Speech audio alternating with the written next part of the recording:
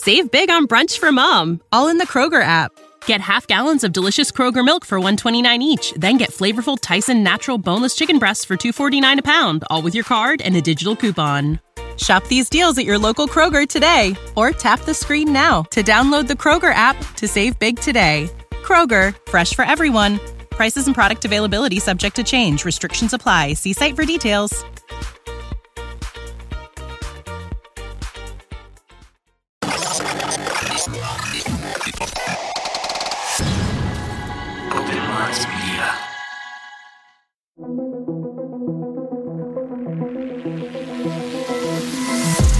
The reality we live in can be a very strange place. Most of the time, fact being stranger than fiction. How will we ever start to understand this reality we live in unless we question everything? Join me and a guest as we unravel the mysteries of this reality, one topic at a time. This is Inquiries of Our Reality with Shane Jones.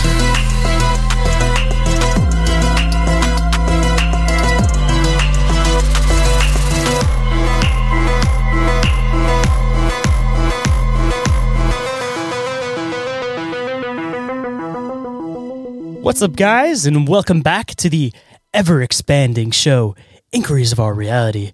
Today, I have for you guys a very fascinating interview about hidden history, ancient America, giants, Sasquatch, all that fascinating stuff, and the possible connection between all of them, of course. As we get farther in, of course, we theorize and we get into some crazy stuff, so this one's definitely going to be an awesome episode, and I definitely think you guys are going to enjoy it. But before we can get into this awesome conversation, of course, we got to knock out the front of house stuff real quick. So if you guys are enjoying the show, if you guys don't mind leaving a 5-star review, I would definitely appreciate it. If you guys go onto iTunes and you guys leave an awesome typed out review, I will read it on the show, of course, and give you guys a shout out. If you guys don't mind sharing the show with a friend, if you guys enjoy it, or if you know that you have some friends that may also enjoy some of these ideas, if you don't mind passing it over, definitely appreciate it. Good way to help the show grow. And the only way the show is ever going to grow is with your guys' help. So anything you guys do, going out of your normal things that you do, I definitely appreciate. If you guys want to get some awesome updates on the show and know anything that's going on in the future, updates, new episodes dropping, you guys can go and check it out on social media. I am the most active, of course, on Instagram. So if you guys want to pop onto that one, everything kind of gets pushed onto the Facebook from there. If you guys want to have some awesome conversations with some awesome people, you guys can pop onto the Telegram or the Discord groups.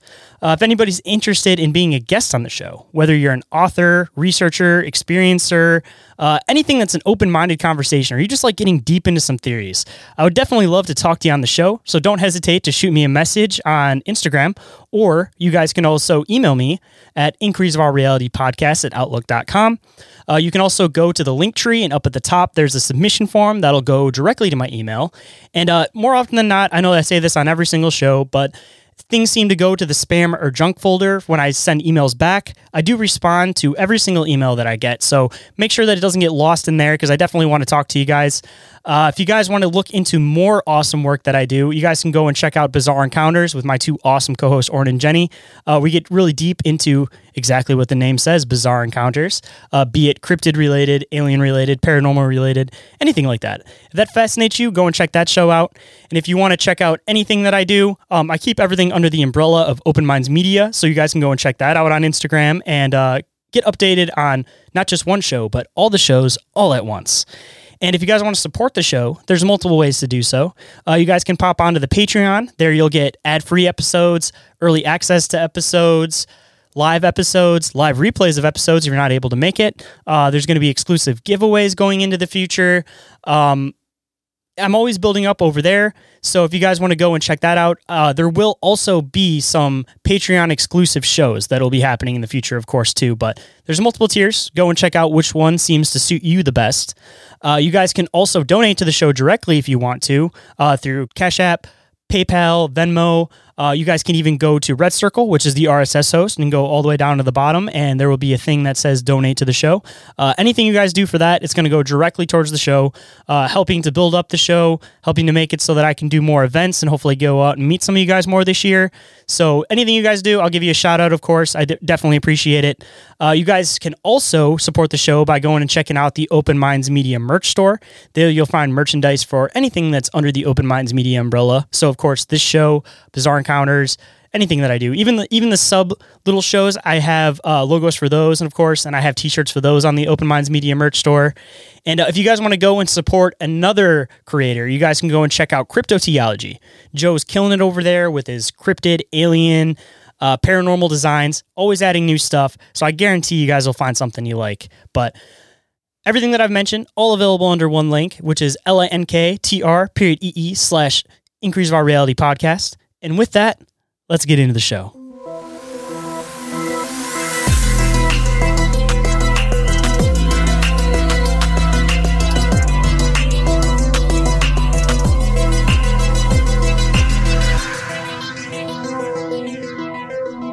Please welcome to the show, Travis from Giants of Ancient America. Welcome to the show, man.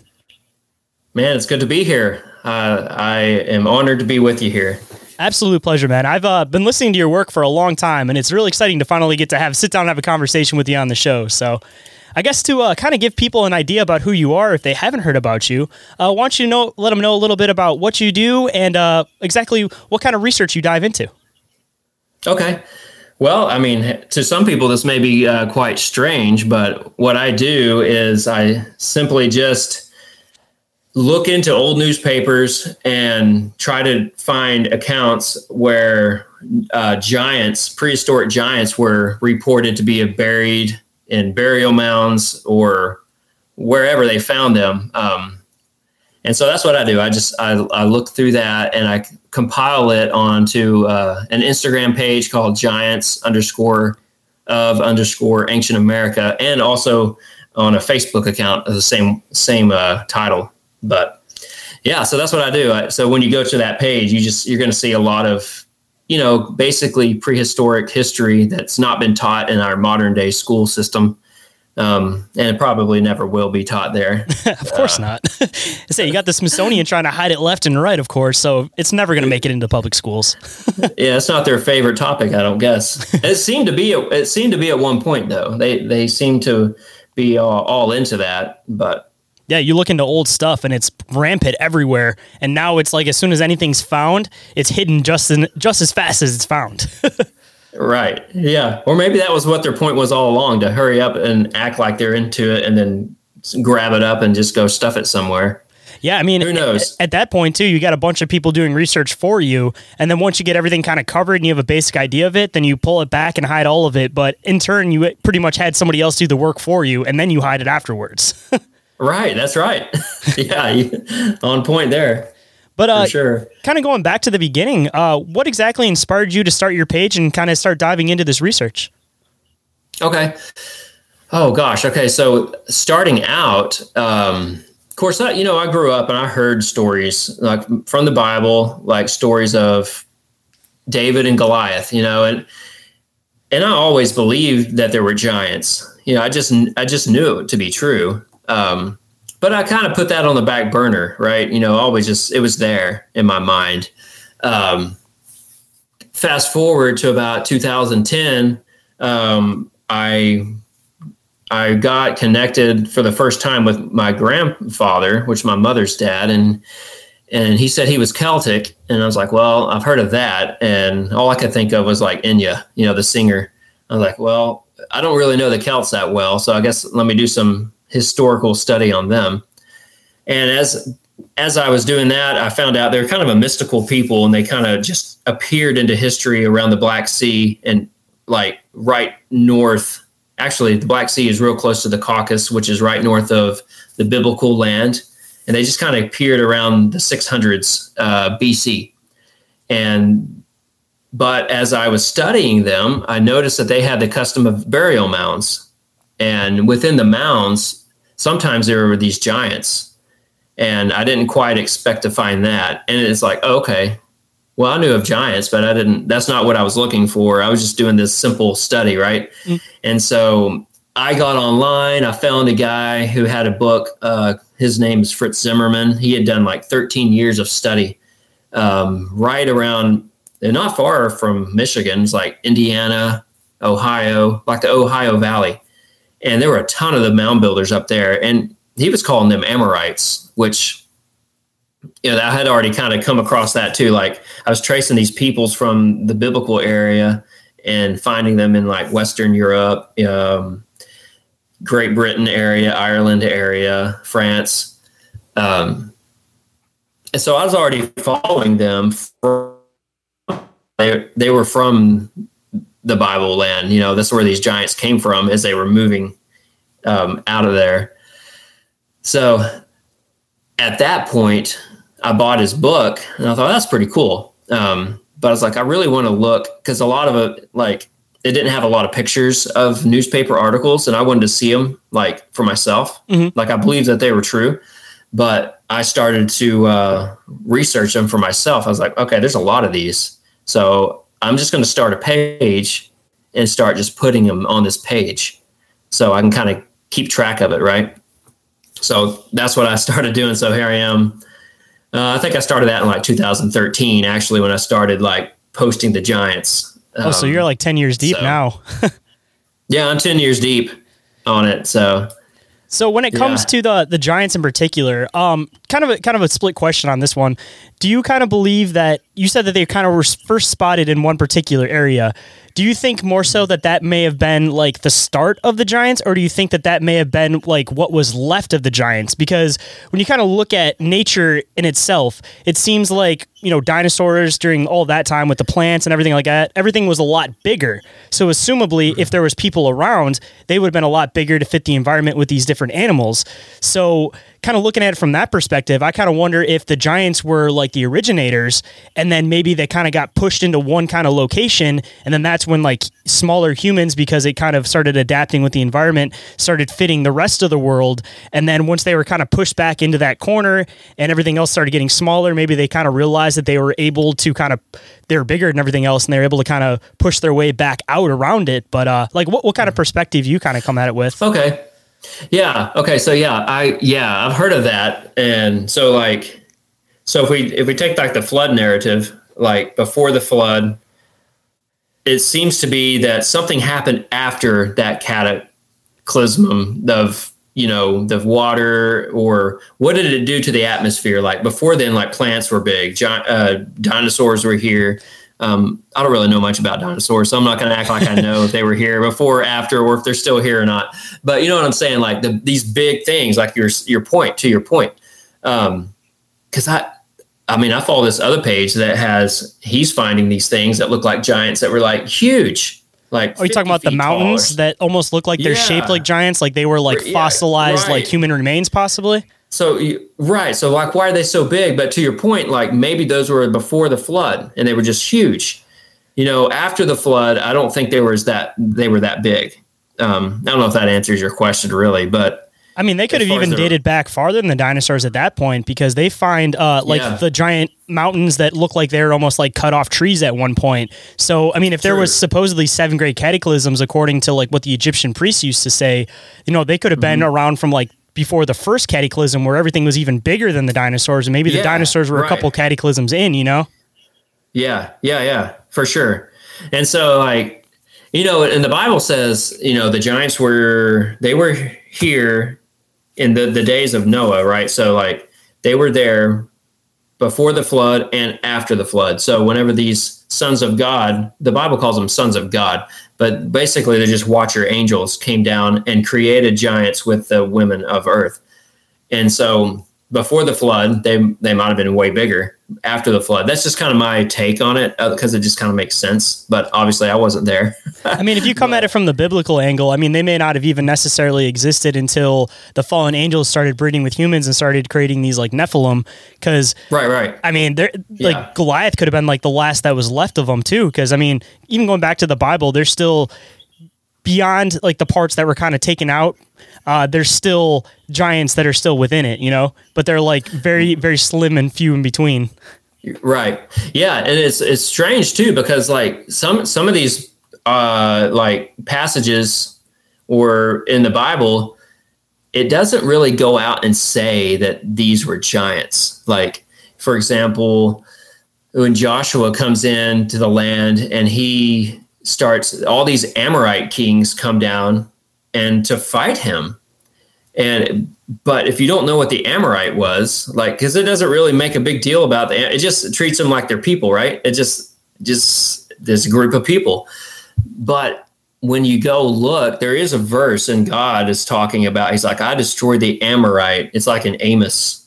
It says, I destroyed the Amorite before them, even though his height was as like the cedar trees and his strength was like oak trees. I was like, oh, wait a second. So just one quick verse or one quick passage is just going to mention that. And so it makes more sense why there was a war. And it makes sense why God, helped fight these off, because he was throwing like hailstones down on them to help them win the battle, because it was so tough. And so there was a lot of those dudes that they kind of pushed out of the Holy Land. So, I mean, they kind of seem to spread everywhere else too, because if you look into a lot of like ancient societies, like just a couple, just to throw a few in, like the Sumerians, they have the story of like the Epic of Gilgamesh, and if you break it down, it seems like Gilgamesh was bigger, was a big guy. He was a giant, and then you get into the stuff in Egypt, and you have all the giant doorways, and then in all the depictions, some people like to think about it as maybe it's just like a vantage point thing, but it seems like the royalty they made a lot bigger than the average people, and maybe we need to look at it from a different sense, that if these giants were pushed out of like the Holy Land, they started going down, and maybe they started assuming these positions of like royalty throughout different areas, because they were so much bigger than the people, they could easily roll over them. And then that's kind of where everything else kind of came in, where people started taking it upon themselves, and it wasn't just God trying to get rid of the giants, but people realized that 10 of us can take one of these things down, we just need to team up, and then they can't have control over us anymore. Right. Yeah. Like the ones in was it Nevada or somewhere out there, kind of in the cliff dweller area, and the red-haired giants, where they kind of pushed them into the cave. The Paiutes pushed all these giants into the cave, because they were like cannibalistic, and they just wouldn't stop being that. And so they banded together and got them into the cave and burned them out, or smoked them. So yeah, I mean, and it seems like when it comes to like the Native American stuff too, depending on the tribe, it seems like some of them almost refer to like the Sasquatch beings as almost being like giants too. So at that extent too, I almost wonder if maybe there's different variations of giants is one possibility, or two, maybe they started breeding with other things, and that's when they started getting like becoming a little bit different, just like one idea of looking at it is that if, not looking at it from the biblical angle, but looking at it from like a different angle. If you had something that was giant and it starts breeding with humans, then you kind of have like the smaller variation of it, where you might have the like the red-haired giants, for example. And then from there, maybe just theoretically, like how like a boar would be. If you like let a pig be wild in the wild for a while, it starts growing hair and developing hair and kind of starting to adapt 100%. To that environment. And that's possibly where like some of the Sasquatch stuff could have came from, is that they were the giants that decided to take off to the woods so that they wouldn't get killed by the other tribes. And maybe they possibly changed like their eating habits, where instead of eating people, they were going after animals and different foliage. And then, then you have all the giants, or all the Sasquatch, and maybe that's part of the reason why the government tries so hard to hide the Sasquatch stuff too, is because maybe they know that there's some type of like genetic tie to the old world giants. Yeah. Well, I got a story on that too. Like, I don't have it in front of me, but I'm going to tell you about it. It's one of these articles I came across, and it was in the Ozark Mountains in Missouri, and it was from the early 1900s or late. I think it was early 1900s. This guy was seeing these footprints in the snow, and but it looked like it had claws on it, right? But there were giant footprints. Were they like downward claws or like forward facing claws? Well, they were kind of, they weren't really claws. So as the story goes along, he didn't recognize what it was, but he tracked him for a while. And then he heard this noise, like he wouldn't stop tracking this. And he heard a noise, and this boulder like comes rolling down, and he looks up on the side of this ridge, and there's basically, he describes as Sasquatch, but is not. He said it was holding a club. It was all hairy. It was a hairy giant man, but he was covered in hair, but he was wearing a loincloth and some rude moccasins. And he had a massive club in his hand, like he had just lodged a stone. And so it kind of, you made me think of that when you were mentioning, what if, people go to the woods and you start like a pig, certain things will happen. And I saw an article about that the other day, that humans could grow a lot more hair, and what would cause that to happen. Who knows? Maybe, like you're saying, change your diet, change your surroundings, and just a necessity for where you are too, because assumably it's one of those things that we wear a lot of clothes, so our body adapts to not need all that hair. But if you're running around for like 2 years without wearing like a shirt, for example, like who knows how hairy you might become because it's needed. Like, I mean, perfect example, I have a Sphinx, like the hairless cats, and if you don't put sweaters on them, they'll start growing hair to keep themselves warm, and it starts growing in thicker, and then they won't be bald anymore. So it's not even just like generations this could happen. This could happen, within like a season of an animal. Yeah. That's interesting. Yeah. I tell you what, like I wear pants a lot. Like hair doesn't really have a chance on the back of my leg because it's always getting rubbed off. So yeah, you got a good point right there. Yeah. So I thought that was a cool story though, that I found. I wish I had it in front of me, but I'm more trying to stick to just, giant skeletons unearthed and the different characteristics of them, like be it like the wide jaws or the no foreheads, right? Like a lot of them had sloping foreheads or no forehead. It just kind of above the eye socket, it would go back. Weird stuff like that. Or just the thickness of the bones, or the teeth were like horse's teeth. So that is just fascinating to me, because it's like, okay, we're looking at something different here than normal people. Mm-hmm. There's something going on here. And who were these people? They deserve a story. They deserve a place in history. And it's not being told. And to me, that's just fascinating that they were here in our backyards.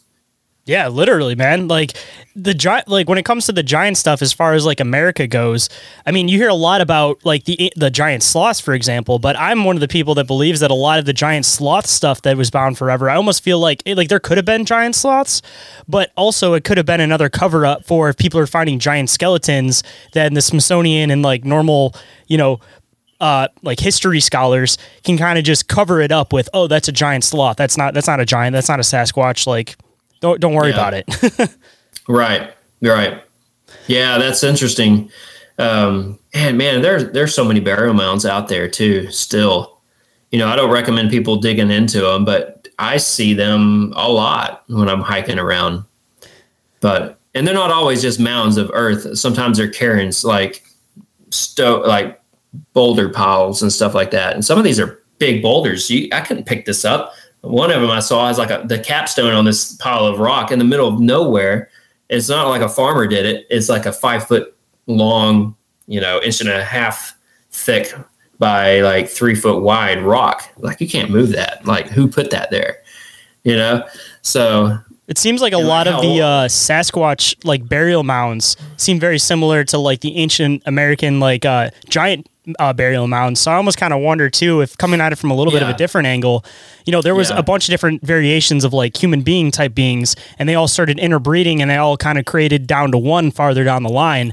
So if a lot of these things are very similar, maybe there was multiple variations of like giant human-like things, and they've all kind of interbred through the years, and maybe like the last remnants left of giants are like the Sasquatch, or maybe there's also some like their life expectancy could have been significantly longer too. So like when you get into things like the giant of Kandahar, for example, maybe that's a giant that was like the old variations of them that was still left. They could have been a couple 100 years old, or or they could have even had shorter life expectancies, because if something's that big, maybe it started kind of working down on the body more, or maybe they were just adapted in a different build than like what humans are, where if you have that pure giant DNA, it's able to hold its own weight and maintain itself. But if you mix the human DNA with it, which is where you have all the really tall people that start having like issues with their joints and muscles, maybe it's the fault in that genetic code is the human DNA. Right. Yeah, that's a good point. But and that's a good point too about the mounds too. Like a lot of times you really don't know what you're looking at. It's a burial, but what's there, right? Like what's buried there. Have you found much about like people actually really like digging into these mounds, and like what exactly have they found, if you have? Oh, like the ones that I see? Mm-hmm. Because I'm sure that nowadays they try to make people kind of avoid it altogether. But back when they were on the giant stuff in the early 1900s, there had to have been mounds that they completely took apart to find what was inside in America, not just South America. So I know they were doing it in South America, but like North America too. Yeah. Oh yeah. They were digging it. And a lot of these that they were digging into were, it was really an accident. They weren't always archaeologists. It was like maybe they were building a railroad. A lot of guys that were building the railroads, going west, they would dig through what they thought was a hill, and then they would find all these giants. So, what was kind of like the size ideal also that they were finding in there? Like, what's like is there like a range of sizes they were finding? Yeah. Okay. So there's a lot of them that were like around 7 foot, but there was also the weird thing with these giants, though. You could have a 7 foot giant, but you could also have a 10-foot giant or a 9-foot giant in the same mound. That's a huge difference. Like us today, we don't vary that much, right? Mm-mm. Like we vary in inches. We don't vary in feet, which is really strange. If I can read you, let me read one or two here just to kind of set the stage of it. Oh, this is a massive one. I don't know if we want to hit that guy. I mean, you're more than welcome to. I mean, I'm not cutting you off on time, so. Oh yeah. Okay, let's see. But here's one. We can hit all of them because I believe, I believe that it was 10 foot tall. This one over here, because that's what they said. And another thing with these giants, sometimes the bones were so old, and I think maybe they weren't so old, but it depends on where they were buried. So you can get moisture in the ground, and when it makes contact with air, it's either sometimes the only thing that they could retain was part of the skull because it was thicker. Some of the other bones were kind of like would crumble once air it made contact with the air, but not all the time. I mean, even the weight too, if they were burying them in layers and it wasn't just all buried at once, if you have something that's like 50 years older than the thing on top of it, and then you're just putting more weight on top of it, you're going to start crushing the stuff on the bottom, especially as it starts getting delicate and more brittle from starting to decay over time. Right. Okay. So this is from 1897 in Ohio. So Chillicothe, Ohio, May 31st, 10 skeletons were found in 2 mounds by Dr. Loveberry, curator of the Ohio State University Museum. One that of a giant, fully 8 feet tall. It is the most notable find yet. Okay, so 10 skeletons, 2 mounds, and 1 giant, sounds like. So they weren't all giants all the time. Sometimes they were, though. So, and that's what I like to make a point of, too. Is like, okay, it seemed to be these prehistoric peoples, this seems like their hierarchy were giants, right? I don't think all the people living with them were giants. So it's like their leaders were the giants because they really didn't have a say.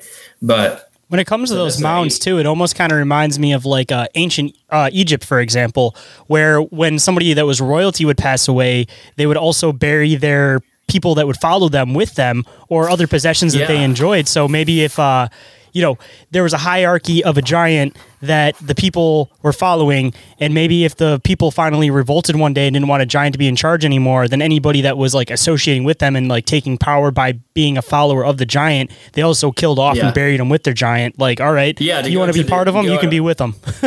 Yeah, go to the afterlife with him, know? Yeah, you're right.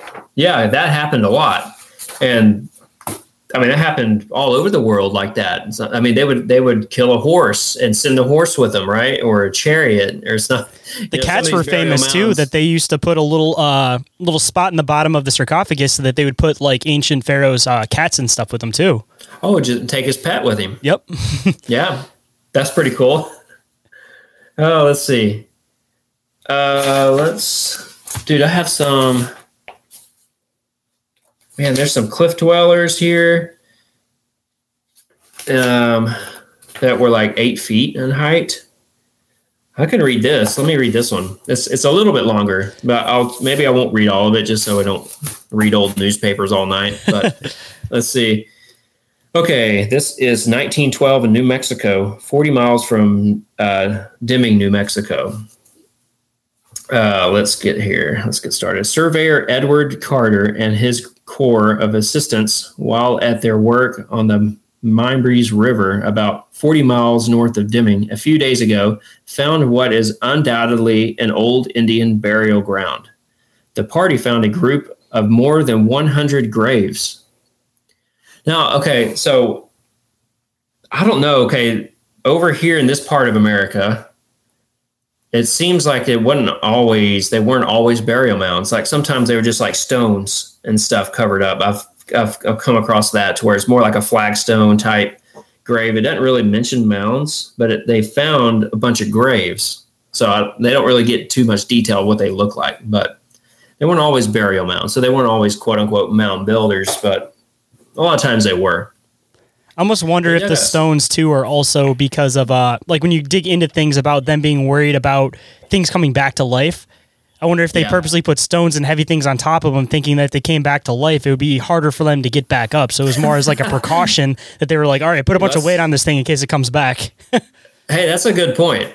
Yeah, because they did think a lot about the afterlife and what could happen, you know what I mean? Like, and assumably, if you were a giant that tried to take power through that, you're also kind of inferring the part that you have mystical abilities. So they're probably extra scared of that, or even if you didn't necessarily possess them, you're just scaring them with that. So it's not just, I'm not just a giant. I'm also able to do these things to you after I pass away. So don't mess with me. Yeah. Golly. Yes, for sure. So they dug up several graves, and in each one of them was found the skeleton of a human being. The graves that were opened were found to be lined with large cobblestones. The bottom of the graves averaged about 3 feet from the surface of the earth. The bones found were in a position that led the men to believe the Indians must have been about 8 feet in height. They were in a sitting posture and had a fire clay bowl over their heads. Both the bowls and the bones crumbled to dust shortly after they were exposed to the air. The skulls and jawbones are more than twice the average size, and teeth were nearly as large as the teeth of a horse. In the graves were found many fine specimens of turquoise beads. The party returned to Deming Saturday evening and brought with them a few specimens of the bones and other articles found. So there were 100 graves at least. They opened a few or several, and each one of those, they seemed to average about 8 feet in height. Just by looking, even though they were buried in sitting posture, the size of the legs, the length of the legs, and they must have been pretty large, like massive jaws that were double our size, and horse-like teeth, which, it's pretty big. What was a horse tooth like? I don't know, like a quarter inch by quarter inch. I haven't looked at a horse's tooth in a while, so. And I think they're the big flat teeth, kind of like how a lot of people depict them, where that seems like they have a mouth full of almost like molars rather than actual like canine teeth where they're pulling flesh apart. And we were kind of talking a little bit about it before the show, where I was kind of theorizing that maybe they had those type of teeth because they're more so intended for like crushing bone rather than like pulling things apart, because they didn't need to grab and pull meat because they already had the strength in their hands. They just needed something to be able to crush up the bones that's within what they're eating. Oh, yeah. Yeah. And, there's good stuff in bone, supposedly, like bone soup or whatever, like the marrow, like if you're cooking up a chicken or something like that. So maybe you're right. And even connecting into the Sasquatch thing, one of the main aspects that people seem to find when they find animals that have been attacked by what they believe are Sasquatch, it seems like they snap the bones and suck the marrow out. So that's another detail that seems like it might be some kind of common link between the two. Ooh, yeah, that's a good point. Yeah, I feel like I've heard of that somewhere too, of somebody finding bones like that. Oh, gosh. Not my bones, man. I don't want my bones snapped in half. But, those things have so much power. You're like, I've been on hikes and I go and I see these. I've seen these trees that are like, 4 inches around, and the thing's been grabbed and twisted. And I'm like, okay, wait. So my bone's a lot more brittle than that tree that something grabbed and twisted over. I mean, this isn't a tornado type twist. That's not what I'm talking about. I'm talking like a trail mark type twist. Like, and this tree just twisted over. It's like, good grief. That could easily be my neck or my bone or something like that. You just got to hope that it seems like the Sasquatch are more nice and try to hide from people. So theoretically, if they are some kind of descendants of giants, that might be why they try to hide so much, is because in the past they know that pretty much humans ran out and killed every giant they possibly could. So they just hide now because they know they're descendants. Yeah, that's right. Well, even though we're smaller, they probably get to look up and see these big military helicopters flying over from time to time, and they realize that they're a lot smaller than some of that stuff. So we've got big toys or big machines that we could fight them with if we needed to. I don't know. Gotta love being technologically advanced. I tell you what, it may be to our advantage a little bit. Yeah. No, but when I'm out and about, I try to be respectful of the area I'm in, not to leave any trash, not to be a nuisance and all that stuff. So surely that helps too. Oh yeah, for sure. And I know that you have some Sasquatch encounters, which I'd love to dig into a little bit more into this. But as far as like giants go, what's like some of the more like recent discoveries that you found? Because I mean, there's still always people that claim that they've had sightings of them, but like from like your work at least, what's like the most recent sightings of actual live giants and of like bones that have been found? Okay, so let me see here. Like in newspaper articles, probably the most recent one about giants that were discovered in a newspaper comes from 1907 up in northern Alaska. And a buddy of mine took this story, and he's more of a genealogy type guy. And he kind of looked into this, and he found out the guy is a real guy. And so like when I found this story, I was like, I don't know about this. But it seems to be legit. So let's go for it here. Now, one thing that turned me off on it was his last name was Barnum. Okay, so there's a Barnum and Bailey circus. That's exactly where my mind went. Yeah, so when I'm doing research, I'll come across Barnum all the time, and I was like, oh shoot, another article about this guy, because it'll be giants will be in there. He's looking for freak type people or giants, and so the search words would bring him up because it's bringing up the word giant, and I was like, oh, it's about Barnum and Bailey circus. He's advertising here, and he did a lot of advertising in that time period. But this guy has the same last name, so kind of like when I looked at it, I was a little skeptical at first. But I mean, that kind of goes two ways too, because it makes you wonder if one, he's either packing stuff up to get people into a circus, or two, he's one of the people that's truly interested, so he's actually finding the solid research. So it's kind of, you don't know which way to really go on it, Yeah, he might have been doing everybody a favor and like actually a truth seeker. So that's a good point. Yeah, so this is a 1907 Los Angeles Herald, race of white giants in northern Alaska. Okay, here we go. May 4th, the Reverend Francis Barnum, S.J., at present in Chicago, says he has discovered a race of white giants in northern Alaska. Let's see here. Gosh, they are, let's say, immense in stature and muscular development. Some of these things are like a little bit blurry sometimes. You're using, what's that called? Something archive or Chronicling America. Is that the one you're using? Yeah, Chronicling America. Yeah, and I try to like edit them to where you can read them better. So each one I tweak it a little bit so I can see it better. So like sometimes they're pretty fuzzy. Oh yeah, I do some digging on there too. Yeah, there's some you'll find that almost look like they got like wet before they scanned them and put them onto the system. Yeah, for sure. So this is kind of a long article. I won't read all of it, but it says they were immense in stature and muscular development. Members of one tribe found beyond the settlements of Alaskan Indians north of what is known as the Eskimo area. During a stay of more than 8 years among these people, the priest did not find a single tribesman who was not much larger and taller than the average American. So like of all the men of that tribe up there, they were much taller than we are today. And that was in 1907. It was written in 1907. So he would have been in the late 1800s living. He lived with them for because he was like a missionary guy. So he was all up up in these areas where nobody goes that often. Like no modern man was going up there. Even now, though, you start looking into like the demographics of like Canada and like Alaska, and there's some areas that it's like it'll say 1 to 0 people that live in that area, and that's like most of that area.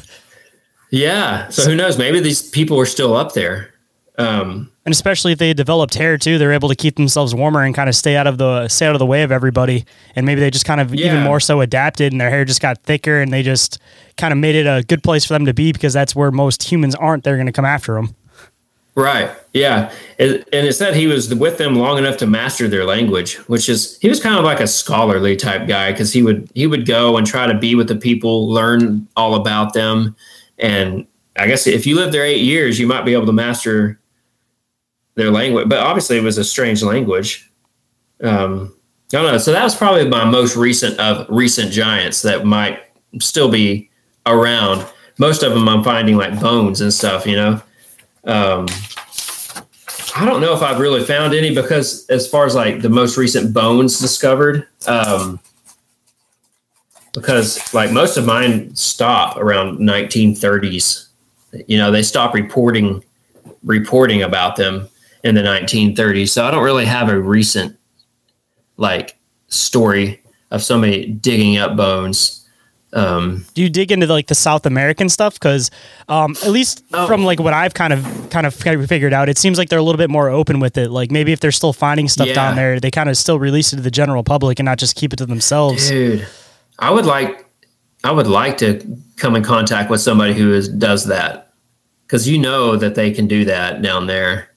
Have you ever went down there and gotten to see any museums? Because I always hear people say that they still have giant bones like on display in museums in South America. I've heard that. I've heard of, in fact, years ago when I started studying this stuff, I came across an article somewhere saying that one museum, because there were so many museums down there, like little mom and pop museums, kind of like not just big ones. So like I heard there was a couple 8-foot giants on, display. Now, I don't know if they're still there or not, but because, there's so many people going down there from the U.S. and other like European countries, and they're really looking into these elongated skulls and stuff and talking about it and like building this little travel empire down there. It makes you wonder if the U.S. is like, hey, we might need to tweak this system down here a little bit. You know what I mean? Or even if it's a mom and pop shop that owns the skeletons, all they got to do is come in as being part of the Smithsonian. And I guarantee you they'd make them an offer they can't refuse and get rid of them. Yeah. No, but that's a good point. That's one place I do want to go is like Peru, because there's so many legends of these red-haired giants and stuff down there, like the Chachapoya were like cloud warriors, and they were supposedly pretty like giants that lived up. They call them cloud warriors because they built these massive stone cities, and a lot of times they were in the clouds because they're up in the Andes Mountains, and they would come down out of the clouds to fight. Then they go back up into the clouds where they lived. But there's so many legends of these. And there were so many different tribes of them, like the Nazca people, the Paracas people, the Chachapoya. A lot of these pre-Inca people were, building like the big stones like you see up there. So, and I've come across a story where they were admitting that some of these giants were discovered down there, and you could see, one of them said you could see them in like the Smithsonian. I don't know. I don't have that article in front of me, but yeah, I would love to go down there. Or anywhere where it's more open-minded. This is strictly opinion-based, of course, because nobody really knows this answer for sure. But why do you think that the cover-up started as far as giants? Like, why do you think that they're trying to cover this information so hard? Yeah, that I would say for me personally, I think it's because it would prove, like, because I think that they tried to disprove the Bible, like. The hierarchy of the world, whoever they be, right? I think they try to disprove what God has said. And then just the simple fact that, or maybe disprove, let's go at it like this. It would prove that Darwinism is incorrect. Like they have, like in school books, they have the little monkey, and it gets a little bit taller, and then it finally gets to about 6 foot, right? Well, that would just blow that out of the water. And they've been trying to teach that to kids for a long time now. And they still may be trying to teach that. Oh, I'm sure they are too. I'm sure nobody believes it anymore, but like that's my main reason. I think that they try to hush that down. I don't know. And it also would prove that, okay, so the enemy of the world is the devil. So if he and his minions try to create this superhuman race, well, it seems to have failed. And so there may be a satanic push to keep it hushed too. Like, it basically proves that he's not as strong as he wishes he were, in the end. So I don't know. There's different avenues and different ways you can go about it, but there definitely seems to be it seems to be not a favorite topic among like the elites and stuff. It almost seems like if they stopped doing it back in like the 1930s, that was still when they were pretty heavy as far as like the United States being a Christian nation. So I'm almost surprised that they didn't like try to push it hard in order to like prove the Bible, just because there is like reference to giants in the Bible, even beyond like the whole Nephilim thing, just in like the actual literal Bible. Like we were saying earlier, you have like Goliath, for example. That's a good point. I mean, it is confusing for sure. It's like, why weren't they? And a lot of the local people were super excited, right? When this would happen, the whole town would get together. They would be looking at it. It's like the people from up high were coming in, but supposedly, being a Christian nation, you've got a good point. It's like, why were they trying to be hush about it? Like what, unless like the nation itself at its hierarchy is not Christian. You know what I mean? Like, they just pretend to be. There's a lot. Right. You've got a lot. I mean, you can see that in the Bible. When you go to the book of Isaiah, you can see it's talking about this nation that most of the people there trust in the Lord, but there seems to be a hierarchy who are still steeped in all this false, or the devil, basically, following Satan worship and all that stuff.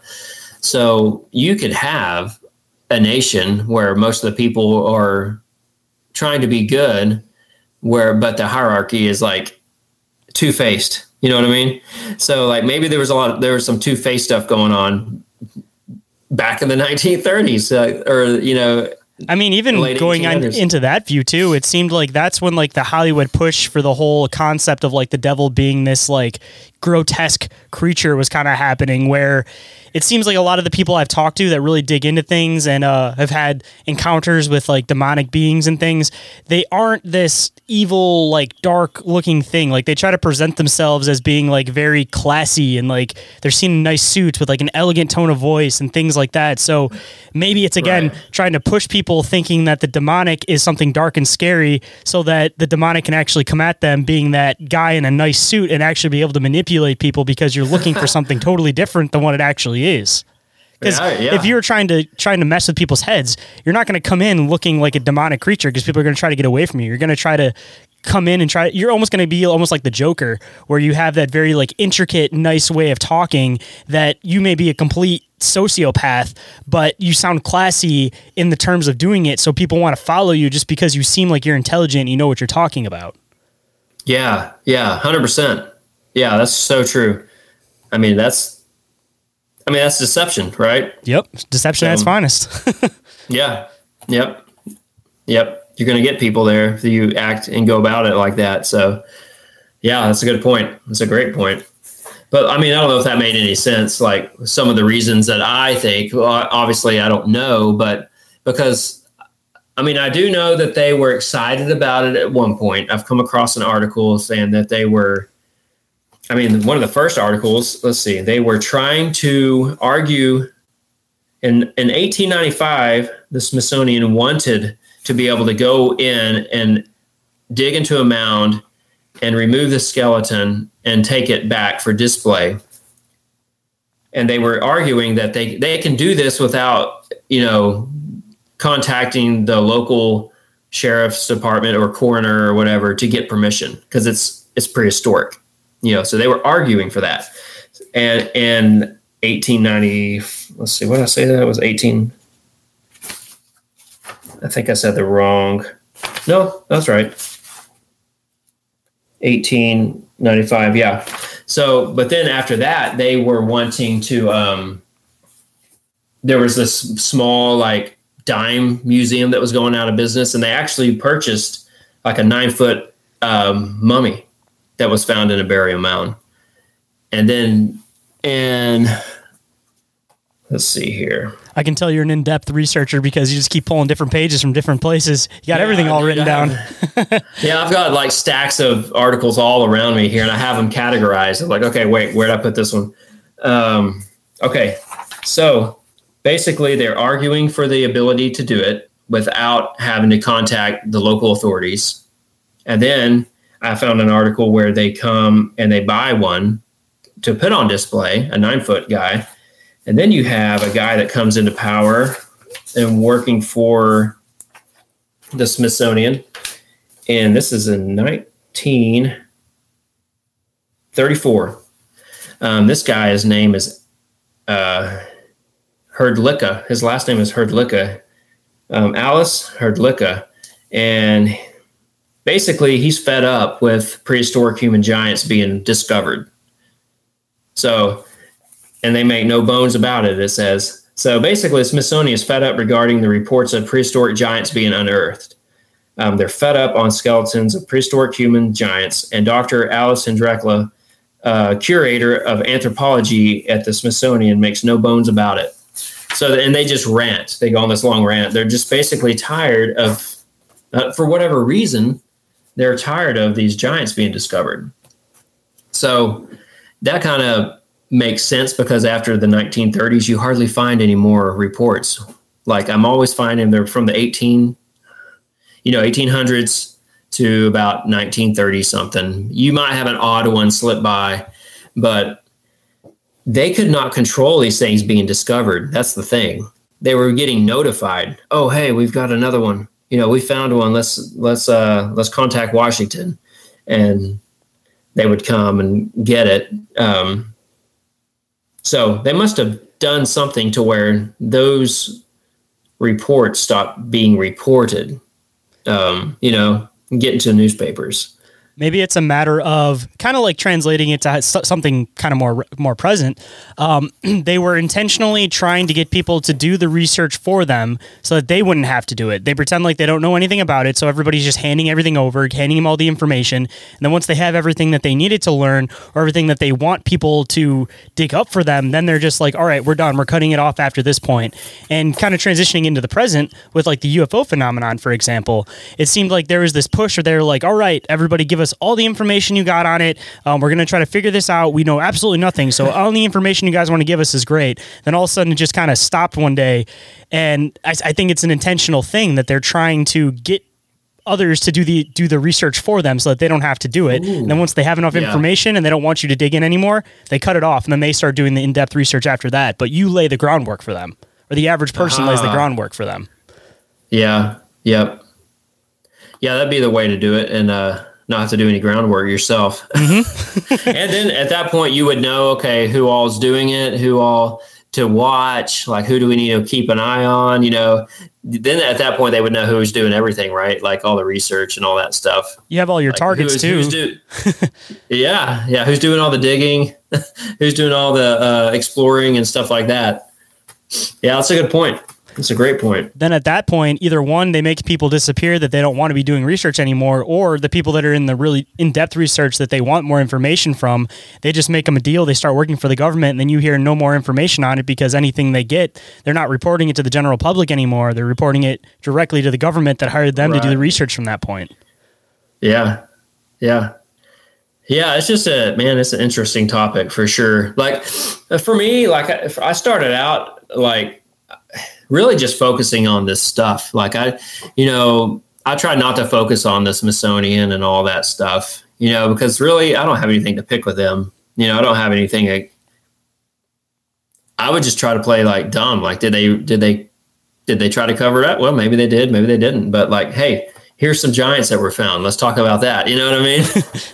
So, I mean, who knows? Maybe they did. I mean, they seem to have stopped and they seem to have covered it up. I mean, it's the same with Sasquatch. They seem to be covering something up, or they seem to know about it, but they just don't like to talk about it. And there may be reasons for that.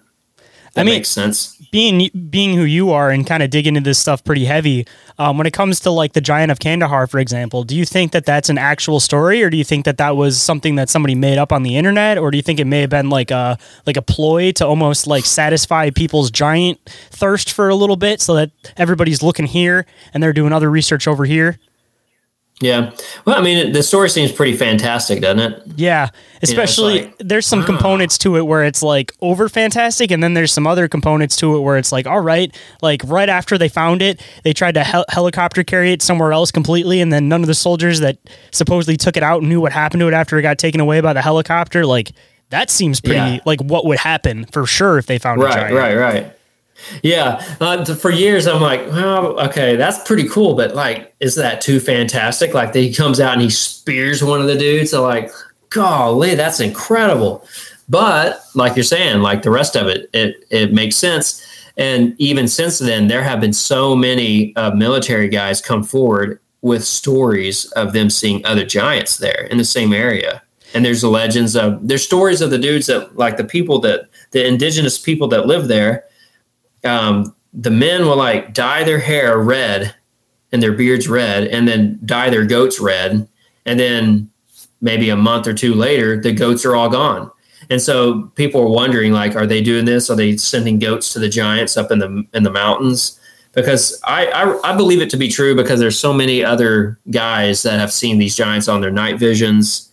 And you have some really tall people there too, that like, I've seen some dudes that are like in this picture with all these Arab dudes, and then all of a sudden one guy is like head and shoulders taller than the other guys. Like, where'd he get that lineage? Like, he's just huge.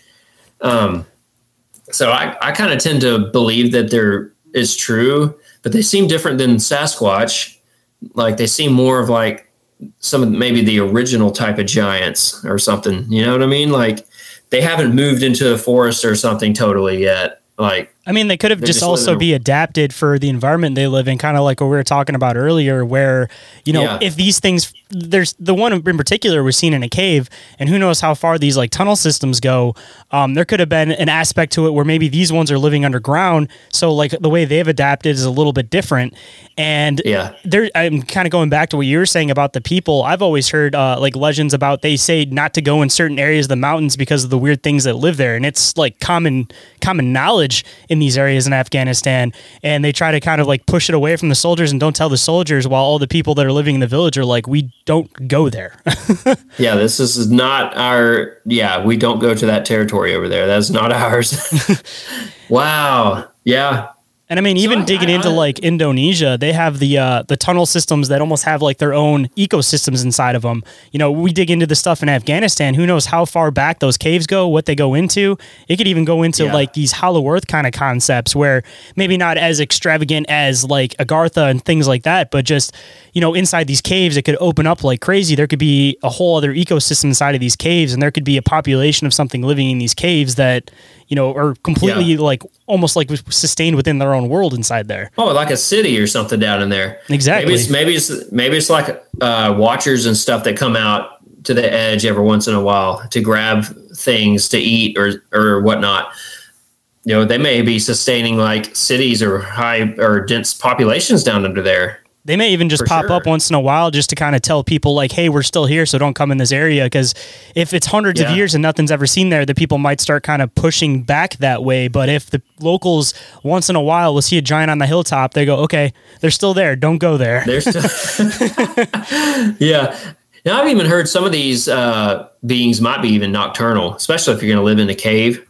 Like, and I don't know if that's adaptation or if that's just kind of how they are. I know some of the skulls down in Peru, like the eye sockets on some of these elongated skulls, and some of these elongated skulls aren't necessarily giants, but they seem to have the giant traits, like some of the Nephilim traits, like kind of muddied down over the years. But their eye sockets are like 50% larger than like ours. And I think it was L.A. Marzulli mentioned once that it's quite possible that they might have been nocturnal. I mean, that kind of goes into like the Sasquatch stuff too, that it seems like they're adaptable for both, but they do see very well in the dark.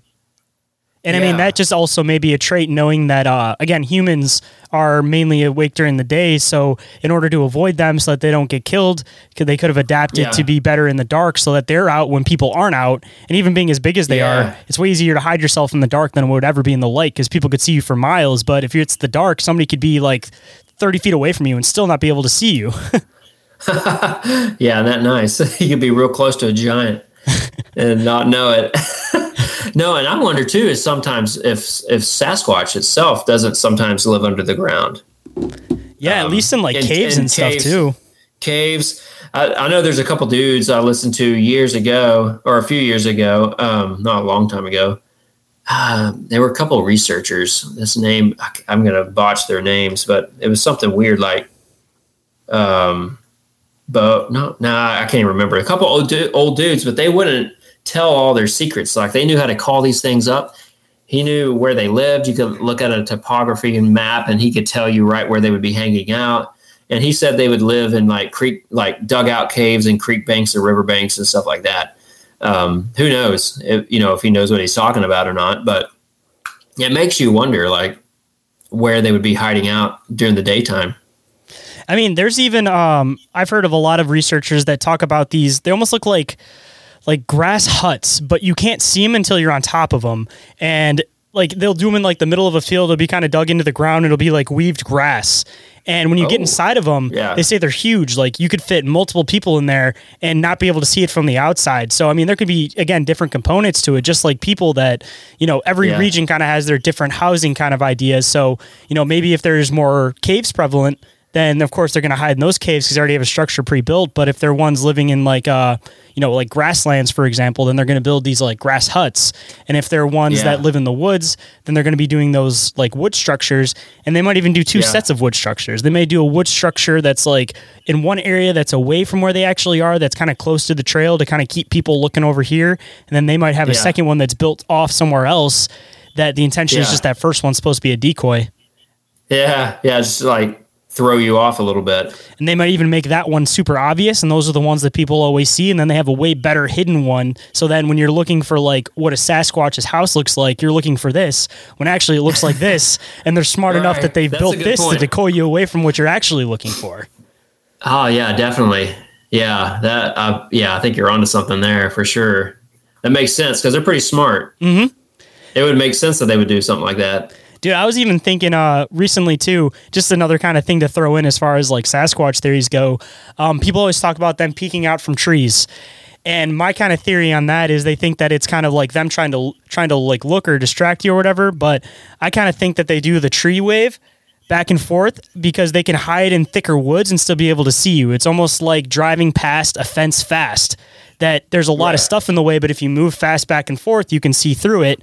Where for sure, rather than them just kind of peeking across, the intention is they can hide themselves in thicker stuff, and they move kind of back and forth, and they can see you better than you can see them because they're moving in between all the trees to see things. Oh yeah. That's 100. I think you're 100% onto something there because I've had that same thought too. You hear so many encounters of saying, well, the thing was swaying back and forth. Like, what was he going to do? It's like. I do the same thing though. If I'm out in the woods and I want to see through an area, I'll start swaying back and forth because I can see much better. Mm-hmm. Yeah, just like again moving through a fence when you're driving past the fence. If you're standing right in front of it, you can't see it, but there's enough splits that if you're moving back and forth, you can see straight through that fence, and the other people on the other side can't see you. Right? Yeah, that's common. Yeah, it's common sense too, and it's like that's probably what they're doing. Like they can see you by just moving back and forth a little bit. Sometimes people get too extravagant with their theories and they don't look at it from like the simplest aspect of what it could be. Right. Yeah. They're like, what's it going to do? Is it going to jump me, or why is it doing this? Like, we can't figure out why he does this or why this creature does this every time. Yeah, for sure. And that's crazy, man. I know you don't get to talk about it too much, but being that, I'm definitely an active Sasquatch researcher, and it's also kind of ties into this conversation because we've made a lot of connections as far as like Sasquatch and giants go. I'd love to hear about some of these Sasquatch encounters that you've experienced as far as like when you do Sasquatch research. Mm-hmm. Okay. Yeah, for sure. I don't mind at all getting into that a little bit too. Yeah, so I was into giants before I ever had a Sasquatch encounter. Probably the first time I ever heard of Sasquatch or Bigfoot was when I was about 10. And somebody told me the story like about an East Texas lady was outside and she saw one standing by her chicken coop or something like that. And I was like, well, that's strange. Like, and from that point on, I'm a person that tries to keep an open mind. And so I never wrote it off as a lie. It's like, well, that's possible. Never thought of this creature before, but I had an open mind. But it was 2014. I was on a hike with a buddy in Virginia, and we were climbing up this mountain ridge on an old logging trail. And what state were you in, if you don't mind me asking too? In Virginia. Virginia. So close to the Blue Ridge Mountains. So we were climbing up this mountain. It's an old logging trail that wasn't being used anymore, but we were hiking that because it was pretty easy to go through and go up. But the trail turned left and he didn't want to go that way. And so we just I followed him. He stepped off the trail and we walked a few feet. And when we did that, something probably 20 to 30 feet in front of us. Now this was in August. So there was a lot of greenery. Like these laurel bushes that were probably 6 feet high were right there where that thing growled. So something growled at us like 30 feet in front of us. And this growl, like I'd never heard a growl in my life, but this thing, you could tell whatever this was like 20 deep voiced men at one time. That's the best I can explain it. And it was just kind of shake you type feeling. Like when you say like a roar, what kind of like a roar was it? Like, is there any other like maybe famous like Sasquatch sounds that you might be able to kind of relate it to? No, it was just a growl. That's all it was. So it was just a deep guttural growl. It's like, roar, like, and we froze. Like I had some cool rocks I was holding, and actually at that point I didn't drop them yet. We froze and we just stood there and just looked. We didn't see anything, but whatever it was hiding in the bushes right in front of us. And I guess it thought we might walk into it. And so it let off a warning because we got off the human trail and we went to the right and we started walking off trail and it growled and we froze. And as we just stood there, like, I don't know why we stood there, but we just stood there. There's actually, just to kind of relate it to, a lot of people say that they freeze when they're in these like high pressure situations, but coming from an animal that's normally supposed to be an apex animal. Save big on brunch for mom, all in the Kroger app. Get half gallons of delicious Kroger milk for $1.29 each. Then get flavorful Tyson natural boneless chicken breasts for $2.49 a pound, all with your card and a digital coupon. Shop these deals at your local Kroger today, or tap the screen now to download the Kroger app to save big today. Kroger, fresh for everyone. Prices and product availability subject to change. Restrictions apply. See site for details.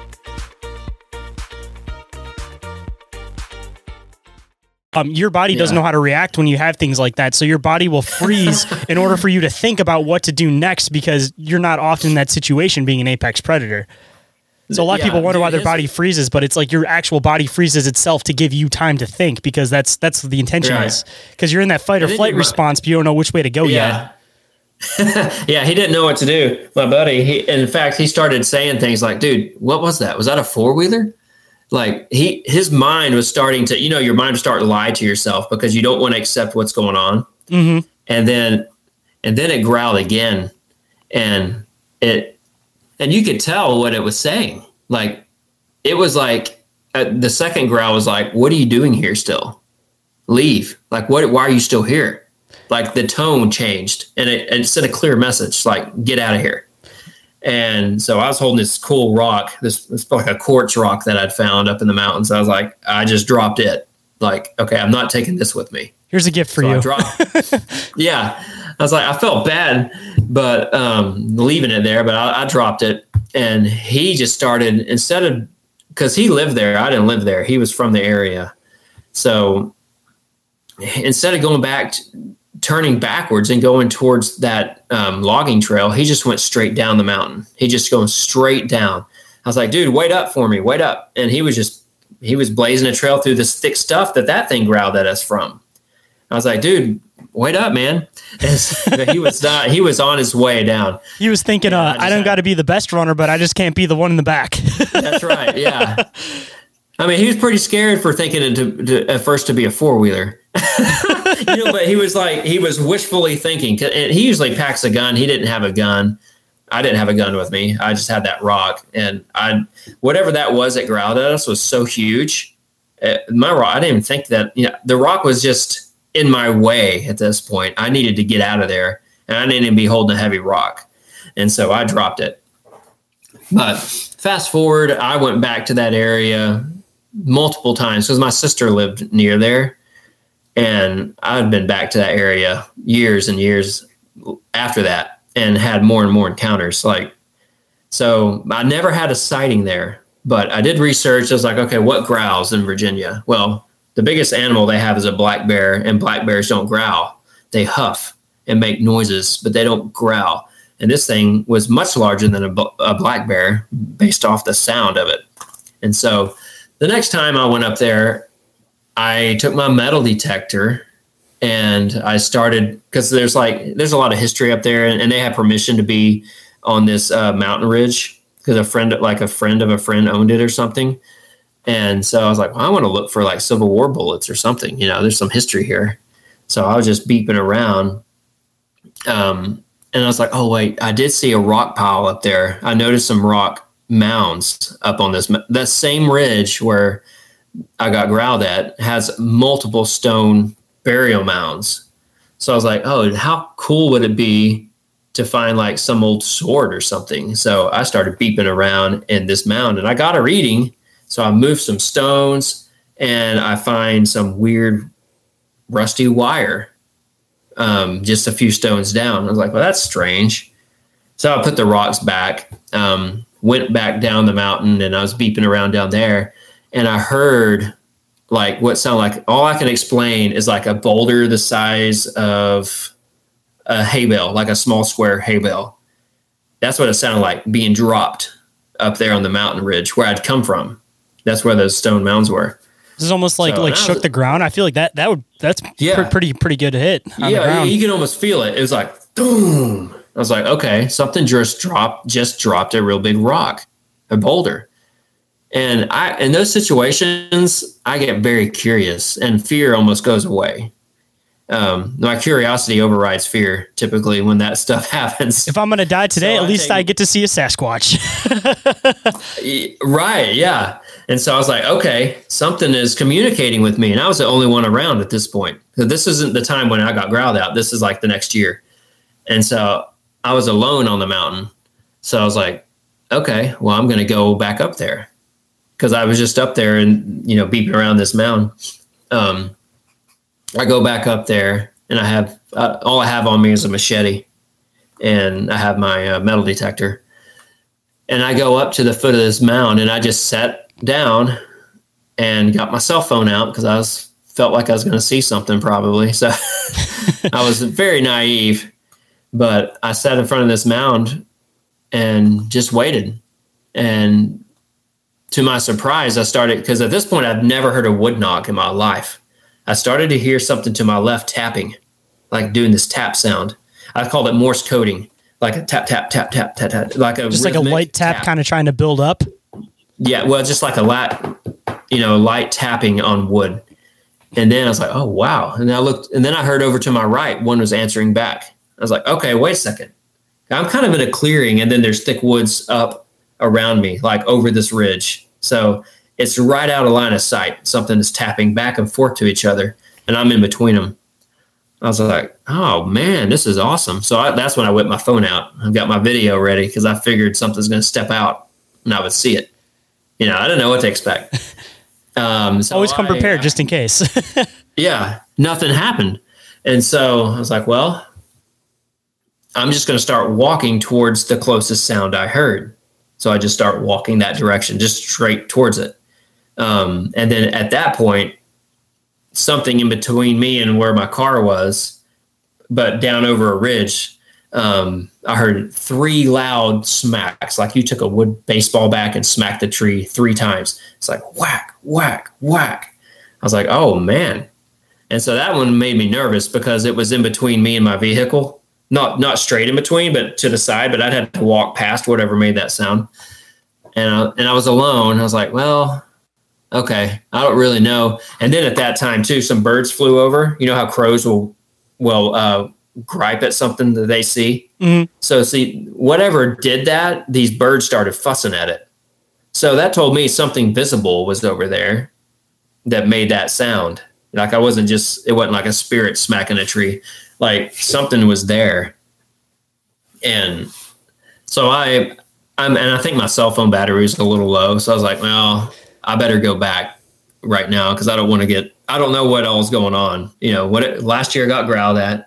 This year in the same area, I'm getting these wood bangings and tappings and boulder droppings. So I almost wonder if they're trying to steer you a certain way, almost like, you know, we're looking at Sasquatch, maybe like there's a lot of people look at them like there's something like they're trying to hurt you. But if it was doing it from in between you and your car, maybe there was something unsafe in that area and they were trying to push you out. Yes. But maybe they're trying to get you to take a certain path to leave because maybe, again, they don't want to hurt anybody. Maybe their intention is that they want you to take the safest path to kind of just get away from them. Or even something just as simple too. You know, a lot of animals will kind of drop off their babies somewhere when they're going and dealing with a situation. So maybe there was like a baby or something in that area that they dropped off and they knew you're kind of getting close to, or you're going to walk past it. So they're trying to get you away from that area so that you weren't going to accidentally walk past where they were hiding their babies at. They're looking at me as like, dude, why is this guy walking towards the noises? There's something wrong with him. This isn't working. Try to hit it harder. Yeah. He's trying. Yeah. Oh my gosh. That's a good point though. So man, so I would just do that year after year. I'd go hiking. My sister didn't really like it because she was kind of scared of the area and she lived not too far from there. Did she believe in like Sasquatch and stuff, or was she more so just scared of like the animals and things that could be in the woods? No, she didn't believe in it. Of course. And that the dude I was hiking with was her husband. So it was my brother-in-law. So she didn't like the fact at all. She did not want to think of it, which is fine. But there are people like that. They don't want to think about it because if you think about it, then you have to address it. So if it's not there in your mind, well, then it's maybe not there in real life. I'll just slide out of mine. I get it. Yeah, I get it. So, but yeah, she just didn't want to talk about it. And he has never brought that story up to me again. Like he just never talked to me about it. I mean, he may have even have rationalized it in his head totally different, or maybe it was one of those things that was so traumatic for him that he kind of just like pushed it off and forgot about it on purpose, where maybe he doesn't bring it up because he doesn't remember it's in his subconscious, you know, where if you brought it up, maybe it'd be like a PTSD thing where he's like, no. Like, I forgot that happened. He went in the woods with me a couple years later. He had lost a drone and he wanted me to go with him to find it. I was like, oh yes, get to go back in the woods. With him, you know, and I had been out there when I'd go out and around and we would go, well, he had lost it up on this mountain, which they kind of lived at a base of a mountain range. And so up in these mountains, nobody lived up in there. So he had lost a drone.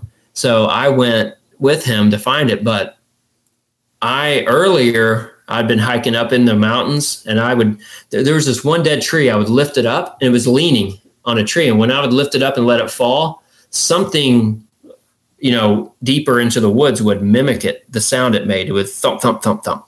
Like, and there's no way it was an echo. It would like thump, thump, thump. And so I was like, okay, he wants to go in the woods. So I'm going to say, hey dude, listen to this.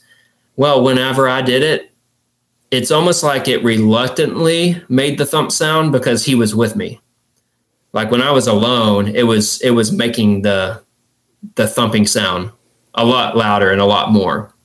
But I'd done it so often that it wasn't going to quit doing it whenever I tested it again. Right. Mm-hmm. But I was like, dude, you hear that? He's like, oh yeah. But like, he didn't really want to talk about it either. So I was like, okay, he just doesn't want to, he does not want to talk about what's maybe in the woods up in these mountains.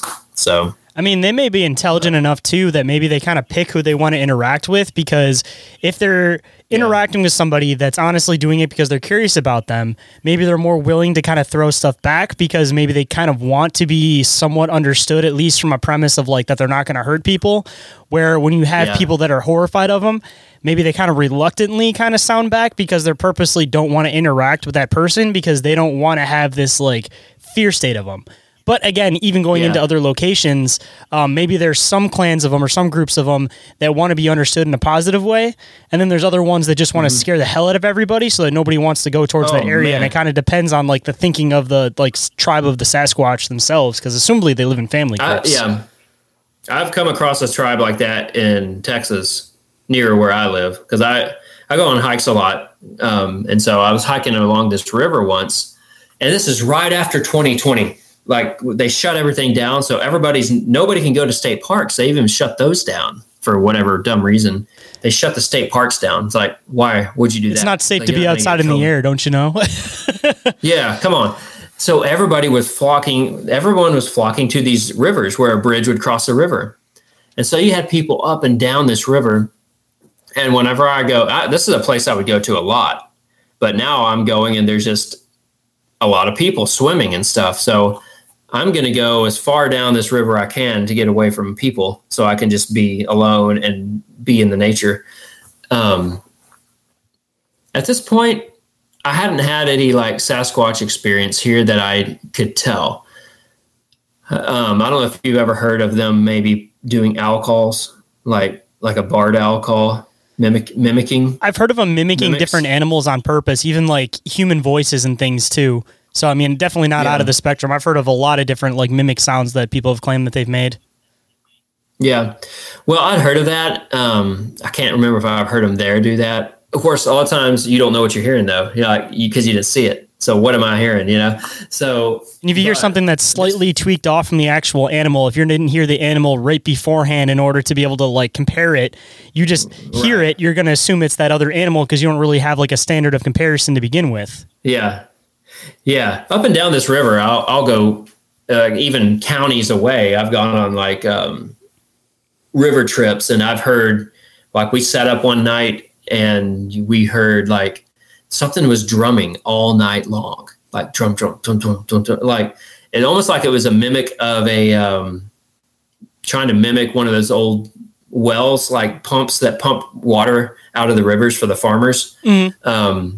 But it wasn't. Like it never happened again. Years and years later, I would go down there. I would never do it right there. Like you just had it doing it. It's almost like it trying to be a nuisance on purpose. So we didn't like decide to camp there for days and days because we're in the middle of nowhere. But on this particular hike, getting back to that, I hiked way down. There's an old fisherman. He was the furthest dude away from everybody. And I went past, waved at him, and I just kept hiking further past him. And I'm probably at this point 70 feet from the wood line, but this is a pretty big river, but there's also a lot of gravel. Something to my right at the tree lines, it's really scared me. Like there was this massive explosion of like a tree log being smashed. And I looked over and like I've never been so afraid. Like I was scared. I thought maybe I was going to die. Like what is over there that is that angry? Like I've heard of them being aggressive, and I looked and I didn't see anything other than like parts of this tree still moving. Like it wasn't like a tree falling. It was one sound, like a smash. And I looked up and I saw parts of the tree like in the air. I was like, something doesn't like me here. But to the point, before that, as soon as I hit the trail, I wasn't like everybody else that was maybe being watched. I was on a mission. People were playing, kids are playing and swimming, people were fishing. I'm with my hiking stick and I'm heading straight, and I'm moving pretty quick downriver. And this owl call comes out from that location where the smash came from, which is interesting to me. But I was like, okay, I held my peace. I didn't leave. I stopped and actually started taking video of like the area. And I was like, I can't let this thing have the last say over me like this. I'm going to keep walking. So I just went ahead and kept walking down river to where I couldn't walk anymore. So I actually passed it. I looked back at the old man to see if because he had to have heard that unless he didn't have good hearing. But I couldn't realize I was too far away from him at that point to tell his face. So he may have been too into just fishing, or he didn't even wasn't even paying attention to other noises because he was too in tune with what he was doing. Well, hey, I tell you what, if he wasn't there, I wouldn't have walked further downstream though. Like I kind of felt good somebody was there. If something came out to get me, there would have been a witness. That's what I was thinking. At least somebody else can go, you saw that Sasquatch, right? Somebody would have saw me somebody would have saw me getting smashed. So, and then I think it was like a week or two later, it was bothering me. And my dad doesn't like to hike. But I was like, hey, I need to conquer this river because this is one of my favorite hike spots. I want you to go with me, and we're just going to walk the same spot where I walked. And so we did it. I was a little nervous going back because that time there was just me and him. It wasn't, I think it was during the week or something we came through. So it wasn't a weekend. But I conquered it and did it again afterwards. And I wanted him to see it. This is what happened. This is where it happened. But that was probably the scariest time and the most aggressive thing I've been around. Still not seeing it. I've only ever had one sighting that I know of, a for sure sighting. A road crossing at night. But other than that, a lot of it is just sounds, experiences, noises, Do you want to get into your one sighting in particular? Exactly what you saw, what it was doing? Sure. I mean, it was really quick because I was driving down an old country road at night. Is this also in Virginia or was this in Texas? No, this is in Texas. Yeah, I was in Texas. I was driving kind of on the outskirts of town. So out in the country, and I'm driving down this road at night. And I'm watching headlights, oncoming headlights, and they're ways away.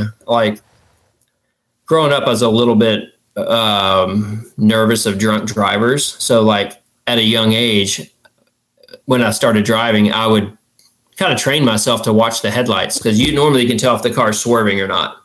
And so that way I can be prepared. If it were a drunk driver, I would be able to hit the ditch if I need to. You luck out in Texas that you can actually tell from that. Up in Michigan, there's so many potholes that if you see swerving headlights, you don't know if they're dodging potholes or if it's a drunk driver. That's a good point. Yeah. Oh, this road had some potholes on it too. But this old country road is, it's somewhat paved. It's more like a gravel type, tar type road. But it's wide enough for two cars to pass each other comfortably, but it's no stripe on it. No stripes or double lines or anything like that, or shoulders. So I'm watching the headlights, and as I'm watching the headlights, I see this figure, like a humanoid figure, run from my right to the left. And it does it in 1 second. So it crossed the whole road and as fast as you could say 1 Mississippi. It was gone. It was there and gone. It was like a flash. But he ran in between our headlights. And we weren't 30 feet from each other. We were a good distance from each other. But it was enough to where I could see the silhouette perfectly. It ran in between his lights and my lights. And it ran he had a back angle. It was like a slight 15-degree back angle as he was running. And his arms were straight to his side. So all I saw was his body, his head, the side, and his legs moving. So it's almost like he wasn't running like this on purpose, trying to stay concealed as much as possible by not moving his arms when he ran across in front of us. Yeah, I've always wondered too, when people find the footprints, they're usually a couple feet apart, and that's how big their stride is. But the running stride, imagine how big that thing is. You saw it in a split second. That could have only been 3 steps for that thing, and it could have been completely clearing the road. Because if their walking stride's 3 to 4 feet, their running stride might even be 6 feet, 6 to 7 feet. Yeah, well, here's the deal. His head, and that's one thing. Your mind will lie to you sometimes. You don't want to believe what you saw, but. So I was like, oh, it's got to have been about 7 foot tall, but not telling myself what I really saw. His head was close to the tree line. And so it was the next year, I went and measured that. It was 13 feet to the tree line.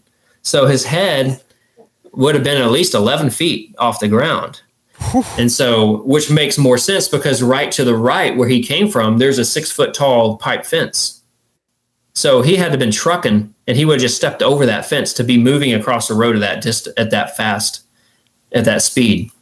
See, that always makes me wonder too of how big these things could possibly be, considering that it seems like most of the sightings that people have are the ones that are kind of like interacting with people, which are usually like the young males that are kind of trying to find their place in society, so to speak. So, mom and dad told them not to be seen by humans. They're like, I'm just going to do whatever the hell I want to do. But when it comes to like the old adults that have had years and years and years of hiding, and you never really see them. I mean, they could easily be like 11, 12 feet tall, and you never see them because you're only really seeing like the young adolescent males. And those are the ones that we're gearing at 7, 8 feet tall. Right. And then we're thinking that's how big they get. But this thing, no, he was every bit of 11 feet. He could have even been 11 and a half, but I'll just say 11 because the tree line, he's at a back angle. He wasn't going standing straight up either. But even then, it was like I could see the trees, and he was just right below that. So he was just, and he had to have stepped over that fence to be moving that fast because it wasn't like he landed and then started running. It was just like a flash. And so later I went back in the daylight and looked, and I could see there's a bunch of trees to the left where he was heading. That were they're big, thick trees, but they don't grow. They weren't growing like normally. They were all crunched over, almost as if something were to sit and monitor the road and watch and wait. Like it was a regular path? I think it was a trailway. Yeah, because if you look at it, there's this like a fence, like a cow type fence that is bent. So it's bent, not like something from the road bent it, but it's bent crooked. Almost like something coming on could see it bent over and then straight and over again. Like something bent it. So where they could see it coming and going, not the roadway. So it's almost like a trail marker. So you have the bent T-post, and then you have all these squashed trees. And then on the side where it came from, it was a property that was for sale at the time. So I just helped myself. I went over there and looked around, and there was like another squashed field tree. So what it is, I did more research, is like there's a patch of trees way over this way, and there's another big forest over this way, but it had to run through more like cattle fields, and that's where the road was coming through. And so I even set up a game camera on a tree. I took the risk. I was like, because I could do that, and they would never know I was there because it's a trailway. It's not like they're living there in the trees. I never caught anything, but I didn't leave it up for very long either because I didn't want it to get stolen. When it comes to the trail cams, there's a lot of theories on those things too, that if these things are able to see in other frequency, like in other light spectrums, such as like bees with like ultraviolet light, for example, they might even be able to see that infrared light coming off of there. So if it's like a giant projection beam coming in one direction, they know to avoid it because they can see it. Or even just if they have very in-depth noses like most animals do in nature, they might even be able to smell the plastics coming off. So a lot of people that put up trail cams will say that they'll have weird experiences where like the trail cam will get dropped, and then whatever they're trying to look at, all the apples will be missing from the tree, and just weird things like this. Like there's something to them. Like they know that they're there. Like either it's through smell or they're able to see the light coming off of them. One of the two. Right. Either more likely you're going to deter them and not get a picture of anything. You know what I mean? Like you're going to discourage them from being around if you throw those up. Because they're either going to outsmart it or just get tired of having to deal with them. If you've got them placed all over around your property, they may say, you know what, let's just move on. And if you put it too far back too, then you won't be able to see at night. And it seems like that's when they're the most active. So maybe they take that to an advantage where, if they know it's this far back and this is the spot you're trying to look at, you can see it during the light. They won't do it during the light. But at night, when they know that camera can't hit over there because it'll just all look like dark shadows, then that's when they take the opportunity to go. Yeah, dude, I've heard stories too, like at night, that and this came from like a military story where they were doing testing and they thought another dude was walking out there, but like all their buddies were accounted for, and they were looking through this night vision. But this thing was trying to hide from them even in the nighttime.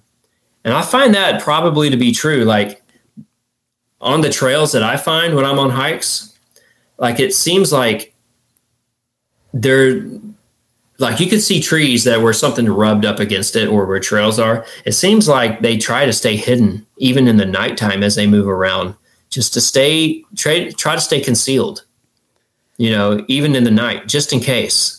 You know what I mean? Like, I mean, they're smart too. Assumably they know that there's like coon hunters and there's also hunters that particularly only come out at night. Even like, people that are fishing, you go and you catch fat catfish at night. So there's just as much activity for hunters during the night as there is during the day, depending on what you're looking for. And I'm sure they're fully aware of that. Yeah, probably so. And I bet they still try to stay, even though they know they probably don't know we can't see, but they assume we can't see as good as they can see. You know what I mean? Like, I wonder, like, what do they know about, like, us? I mean, they may even be intelligent enough to kind of run their own tests where maybe they kind of will, like, make themselves semi-visible and kind of move close to see how long it takes before you start noticing something's happening. And then they go, okay, so this is roughly how close we can get to humans before they're able to see us in their line of sight. Like, it's difficult because you honestly don't know how intelligent these things could be.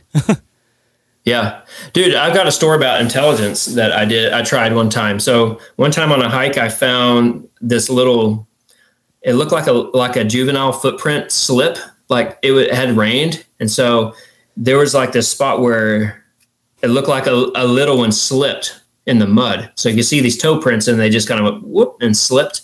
And you could tell it was from a foot. And so I was like, I want to cast this thing.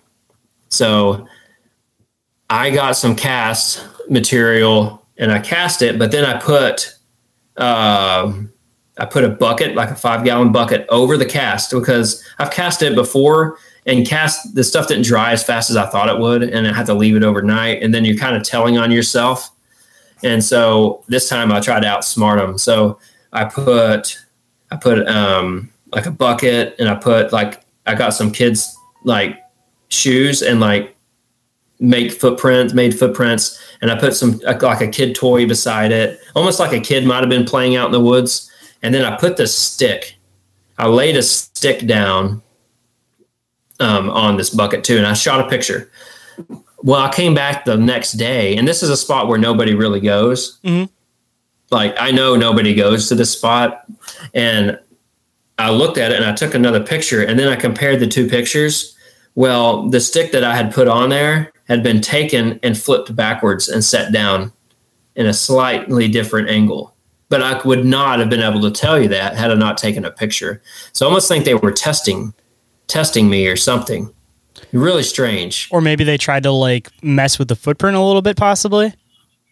I don't know. Like, I don't know if they moved the bucket. Like, from my picture, I can't tell if they picked up the bucket to see what was under it. I tried to make it look like the bucket was just there, not concealing a footprint that I was trying to cast, because that was all hidden. And I put stuff on top, but something had picked up the stick and moved it around backwards, spun it opposite and set it down.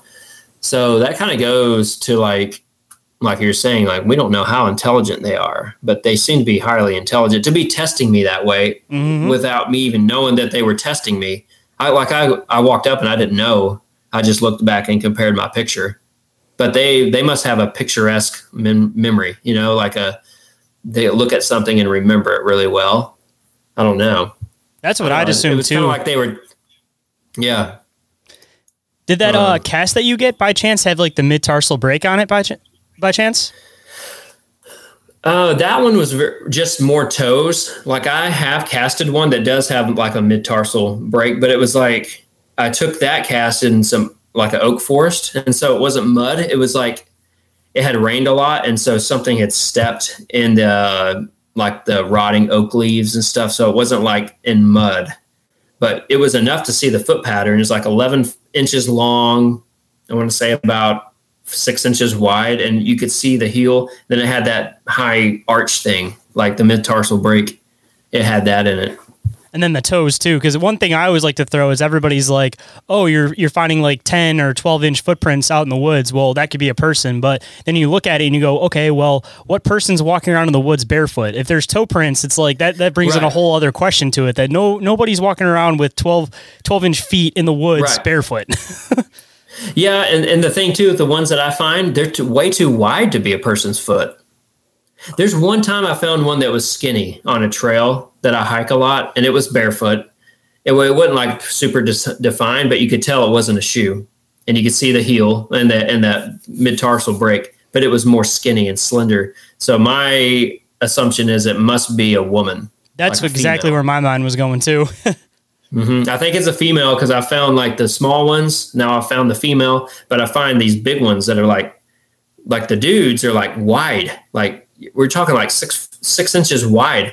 Like I've got an 11-inch foot myself, but it's, I might be 4 inches or less at the width.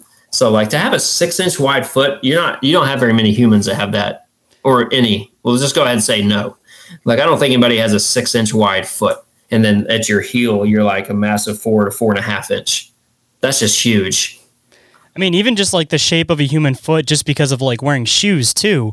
I mean, if you never wear a pair of shoes, your feet are going to naturally become wider because that's how your foot's intended to be. And you're intended to walk with your toes spread out because it gives you better balance.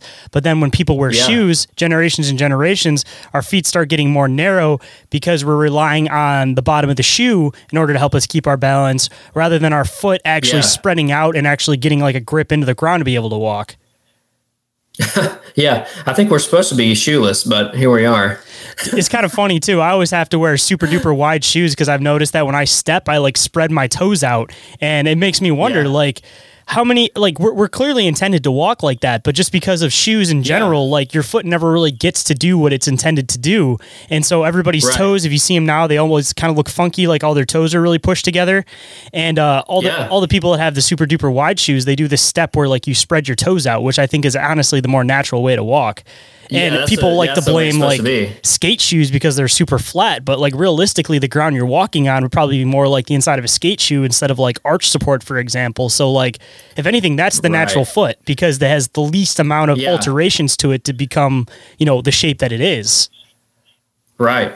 Yeah. Yeah. That's the one, like the one that I found that is like the best print that I found is it's not real. It's about as long as my foot, but there's no way is from and it was on a piece of property that I have permission to hike on. There's no houses on that property. It's all forest.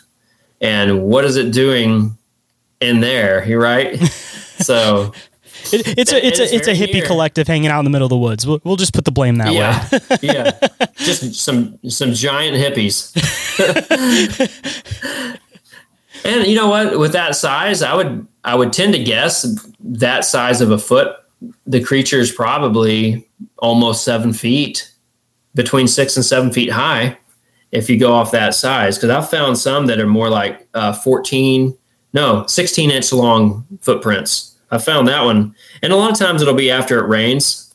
You can tell. A lot of times on my hikes, I'll step into a footprint. I'll be walking and I'll say, oh, whoa, somebody stepped here. And I won't put all my weight down and I will just go and I'll feel. And you can find the heel, you can find the end of the foot, and you can measure it, and you're like, okay, that's where something stepped, and that's a big dude. So I almost wonder if they purposely know that their footprints get caught in certain types of soil, so they try to avoid it as much as they can. But then when it rains, for example, it's kind of unavoidable. So then they try to like camouflage their footprint as much as possible, maybe like kind of rock their toes forward more, things like that. I've even seen examples where people will say it's like a handprint, but they'll purposely double put their handprint down so it looks like a deer print, but it'll be way too deep to be a deer print. Just like weird things like that. I think they're intelligent enough that when they can, they do try to hide their tracks. So it's almost like they really want to stay hidden, it sounds like. And I think that explains, I mean, some people say, well, the footprints just stopped. They're just gone. Well, I've been researching them enough too now that whenever I hike in the woods, I try not to leave a footprint personally. Like, I almost wonder, too, if they try to deter with the footprints, where maybe the reason why you'll see 3 and then they step off is because they intentionally were trying to make those footprints because they make them going this way because where they're actually staying at is back that way, but then they leave 3 footprints going this way and then they start walking soft again so that you can't find them, but now you're going to be going off in this direction looking like they're intentionally leaving footprints to deter you away from where they actually are. So maybe people should start, rather than following the footprints, maybe go back the other way of the footprints. Go the opposite direction. Mm-hmm. Yeah. and start looking in like the other stuff on the side, where maybe if there's leaves and things on the side, rather than looking for a solid defined footprint, start looking for like toe imprints that are like off in the sides in the harder spots. Like they're intentionally trying to step in those spots. That's where I find them in the leaf litter beside like a worn trail. That's where I find them. Like I've actually the one that was a girl's, like the girl footprint, she had stepped on the side, like in between the leaves in the mud, and she got in the mud. And even on that, like, I almost wonder if it wasn't on purpose, because they're so smart. I think whenever they leave one, it's either a very young one, like a small footprint that was probably an accident maybe, but an adult, I think it had to have been on purpose for them to just leave them out there for you to see it. Like if it wasn't in the leaves or something like that. Especially like really looking into their walking patterns and realizing that sometimes they purposely will walk on their heels. Sometimes they'll purposely walk on their toes. Like it seems like there's a reason why they full print. And when they full print, I mean, especially with the mid-tarsal break, my kind of idea with it is so that they can kind of grip the ground to climb up. So I feel like the only time that you're really going to find not an intentional, but like one that they left on accident as like a full footprint is if it's going uphill, because they're using their full foot to be able to grip the ground as they're getting up that hill. And that's why they're able to move up the ridges so fast, is because they're actually not just running up the ridge, but they're grabbing things and gripping the ground with their feet to get up the ridge faster. Yeah. And they have to at that point. They throw that part out the door, like trying to stay concealed, because they have to do that at that point. And so, especially some of the ridges they go are like almost straight up. So they really got to grip in there and climb up there. Maybe that's where you need to look for like a real good footprint. Yeah. Start looking in the side of like really steep hills that you really can't walk up. You have to like strap yourself to a tree in order to do a cast. Yeah. Dude. Yeah. I can't wait to find like a really good, because I don't have one yet. I don't have very many. Because where I've been, like, I'll find some in the gravel on like a creek bank, where something that looked like it wasn't a shoe. It was not a shoe footprint. It was like a barefoot footprint, but it was in the gravel, so you can't cast it.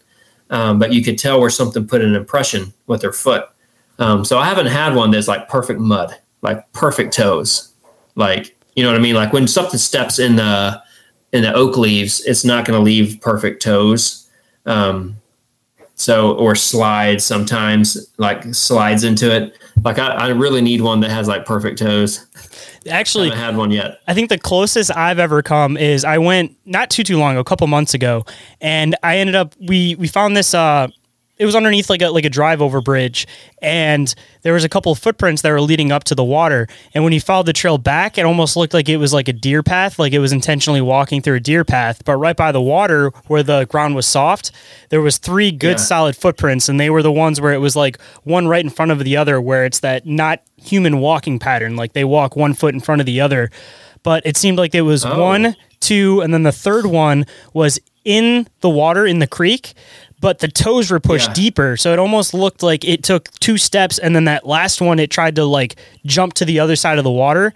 And that's where the weight came down, was in the front of its toes, because there was good solid toe prints. But it was one of those things that you couldn't cast it because it was in the water. Yeah. And it was really hard to get a picture of, because the water was kind of moving through it. So the shadows were kind of reflecting and hard to see the toes. But if you're looking at it, it's hard to... If you were there looking at it, you could definitely make out for sure the toe prints, because they dug in deep before it looked like it kind of tried to push itself to jump across the other side of the water. It didn't want to get too wet. Didn't want to leave solid footprints all the way across the water. Maybe it knew it just maybe slipped a little bit too far and then jumped, or maybe it was intending not to step into the water. Yeah, dude, that's a great find. That's awesome. That was on complete accident too. And the weird part about it was we walked past the first time, looked, and there was nothing there. Went for a hike around for a while, came back, and then we saw him on the comeback. So it happened within the time we were hiking, and it was like 3:00 in the morning. So it wasn't a time when there was going to be just like people out and about, and especially not barefoot walking around the woods at 3:00 in the morning. Oh, wow. That's great. It was super. That's weird. awesome. So they were watching you hiking. That's what we were trying to do tree knocks, and it was dead silent. So I think that whatever was around was purposely trying to hide itself, because we're doing some hardcore tree knocks, and every single time I do it, I'd get all the coyotes going. Yeah. Do you ever find like sometimes they want to communicate, sometimes they don't? Yeah, like sometimes they'll kind of be around, super silent. And other, you know they're around, but they just don't want to interact with you. Like that time, for example.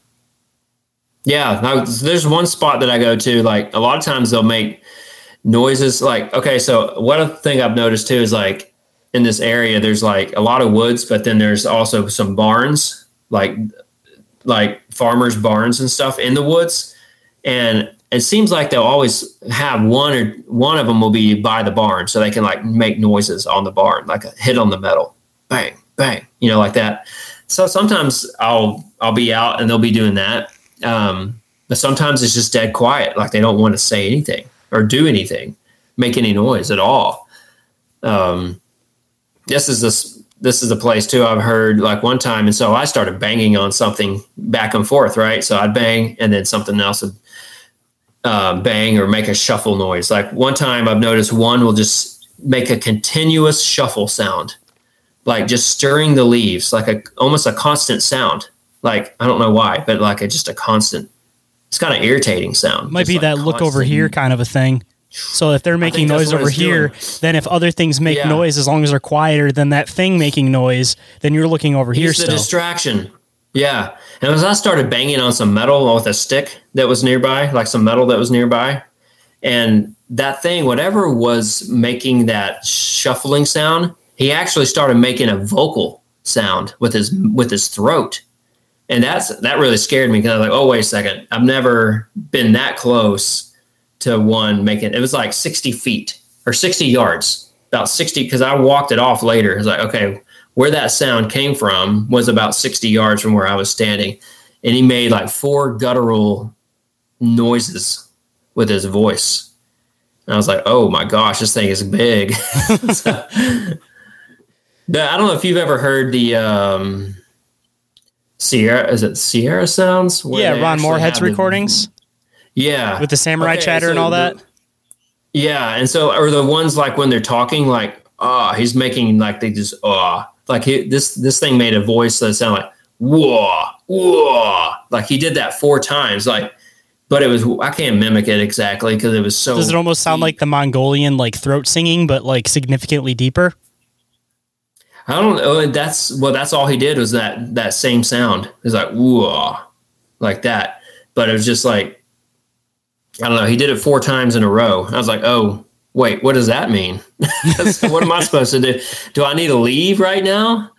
Like I've been around this group long enough for a few years. It's a place here in Texas. And I was like, I'm just going to stay. But I was a little nervous because he was so close and made that noise. But I got to think, it's like, well, he's not going to do that. He's doing that because he trusts me enough to actually reveal themselves a little more than what they've done already to this point. I almost wonder if they do it more guttural, as in they're trying to just communicate with you and not others. So maybe they know that there's others around, but they're trying to only let like one specific person hear it at a time. Yeah, probably so. Yeah, I would think so. But since then I started trying to make noises like that later that night, but I never got anything from him. I was like, okay. Well, because, like Ron Moorhead started talking back to him and they started talking to him. So, or, you know what I mean? So I was like, well, maybe I should try that, but mine didn't work. See, I'm always curious with returning noises back, that it's kind of one of those things that, you hear somebody in a different language and you try to mimic the sounds that they're saying back, but you don't necessarily know what they were saying. So, you could almost be swearing at them in their language, repeating words that they're saying. So maybe they're getting more irritated because they think you're swearing at them because you don't actually know what you're saying in their language. That's true. Yeah. I've been like the other night I was out doing it and I was like, I started speaking like a few Cherokee words that I thought I knew. I was like, well, maybe but nothing. I did get some sounds, but no speech. Like I hardly ever, like I've only heard speech that time. And another time I was hiking up on a ridge and heard a conversation from a distance. But normally I'm not hearing any speech, right? Like for me to hear that, it was like, oh my word, I can't believe I'm hearing that. So I count myself lucky to be able to hear that. Like any vocal, like speech sounds is just like incredible. Kind of a weird question. I always like to ask everybody this because everybody has different opinions on it. It's very opinion based, of course, so there's no definite answer to it. But as far as like when you get into Sasquatch, like what do you kind of think that they are? Like what's your idea of Sasquatch? Okay. Well, okay. So my idea, starting out, I actually, it's kind of fun to look at because I have like this folder that I started like in 2014. So like I started studying giants in 2010, but in 2014 I have this encounter. So I'm kind of doing both at one time at this point. Like my hobby is to hike, but I still like to research and do the giants. So I mean, the more you get into it, you may even realize that both of them, like we were talking earlier in the show, may be even more related than you really think they are. Right. Yeah. Yeah, that's right. So that's what's kind of fascinating too. So they're both gigantic beings. So that is kind of interesting, right? Even all the burial things, all the connections with the natives, like they have a lot more in common than they don't, to be honest with you. Yeah. You're right. You're right. So like to look at my folder, it says, I had written down wood ape. Like I actually thought they were some sort of great ape, that was just undiscovered. So it's kind of funny to see the journey that I've been on since I started looking into them, thinking they're just 100% an animal.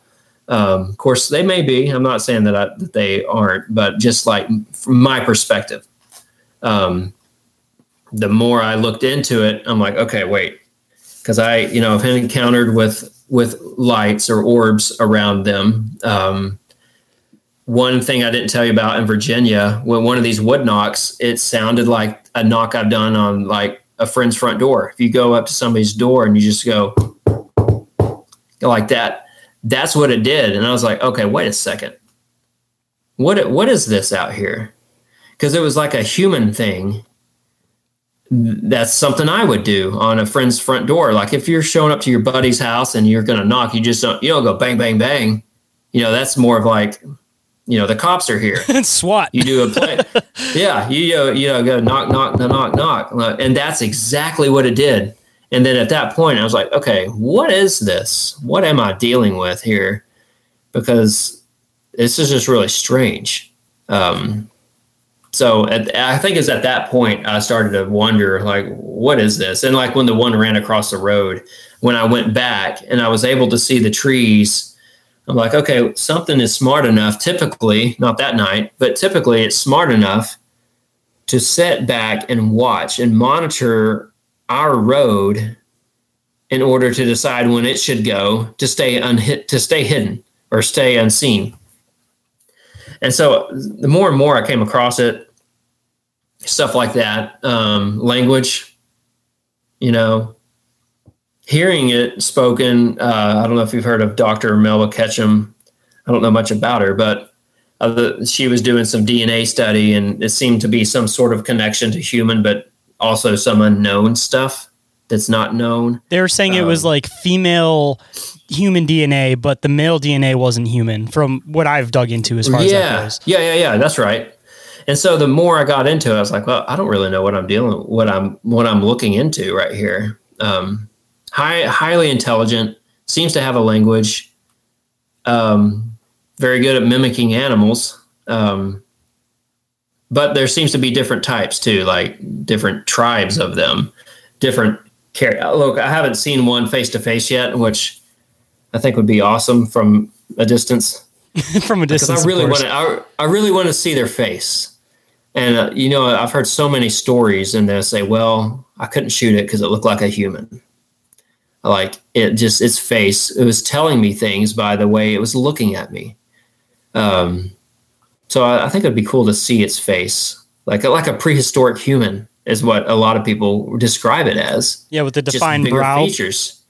Yeah, just bigger features. Like its mouth is big enough to eat a watermelon, but hey, it looked like a human. You know what I mean? It could bite my head off, but it looked like a person, sort of. So, I mean, honestly, if they're more humanistic, that's almost better than be totally animalistic, because animals can be so unpredictable. Hey, maybe that male DNA component may be linked to something with the giants, because what it seems like from a lot of your research, we find the bones, so we can't really do like a solid DNA test of what exactly these giants possessed as far as their DNA goes. So maybe the component of what makes a Sasquatch could be a female human mixed with one of these old world giants, and that's what that missing DNA is for the male part component. I think that's a great point, because that's the same. If you do the same study results with some of the Paracas skulls the elongated skulls down in Peru, when they did the DNA test, it was like the same thing. The mother's line was human. The father's line was untraceable or unknown. So it's like the same results as with like a Squatch, with Melba's. So seems like the more we get into this conversation, the deeper we're actually making connections unintentionally. I know. Yeah. So I don't know. There seems to be similarities, and I don't know.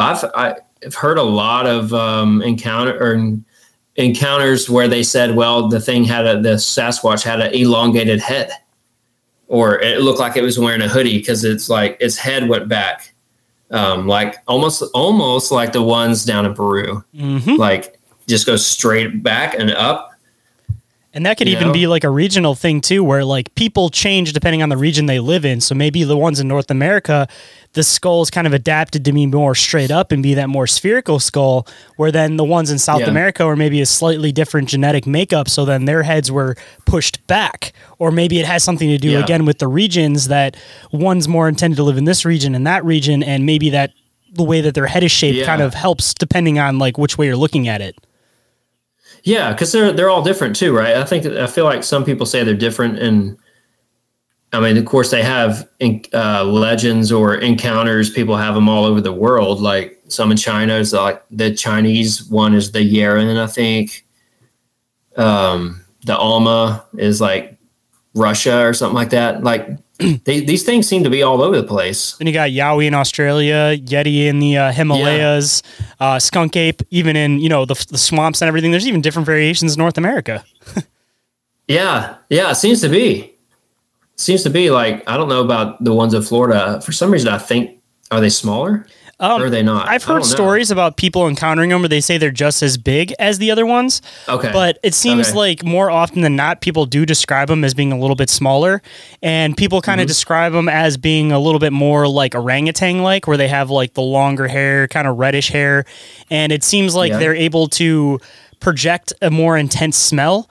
And as far as like what I've kind of think is that I don't think that the smell is necessarily stink from them being in the woods. I think it's almost like a deterrent smell. Like they can control how much of a smell they're putting out so that they can kind of deter people away. But I mean, even just adapting wise, they would have to be tall to live in the swamps, but they probably wouldn't be structured the same way, because rather than being able to climb up a ridge, the intention is they're able to climb through mucky swamps that people aren't typically able to move through. So it's differentiating depending on the region to make it adaptable so that it can move easily.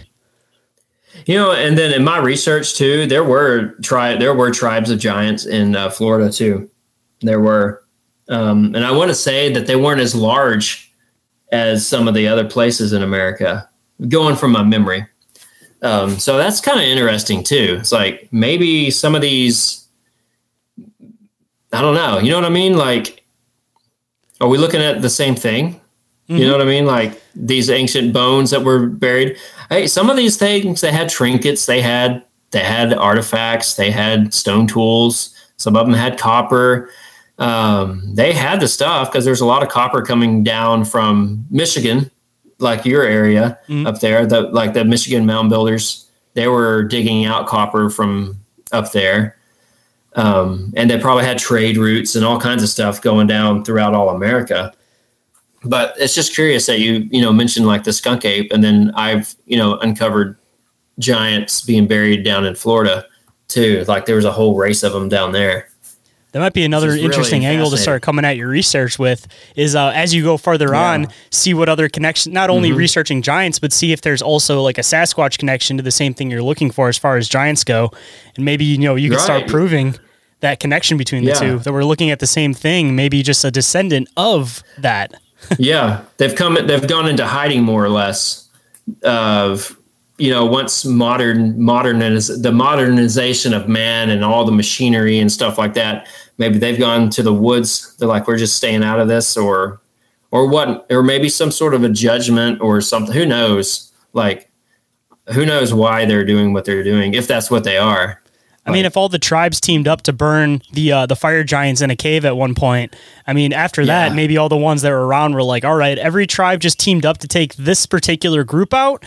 Let's not be associated with them. Like, other ones may not be cannibalistic, but just knowing how a human would think, if something looks a lot like something else, they're going to assume that that thing is also evil too, where, you know, there, again, could have been different variations of them. Maybe the red-haired ones were known for being cannibalistic and eating people, and the other ones weren't. But again, they just didn't want to be associated with them or be attacked just like them. So they just took off into the woods, knowing that, again, they didn't need to eat people to survive. So they're like, all right, we don't need to interact with them anyway. So let's just stay out of their way.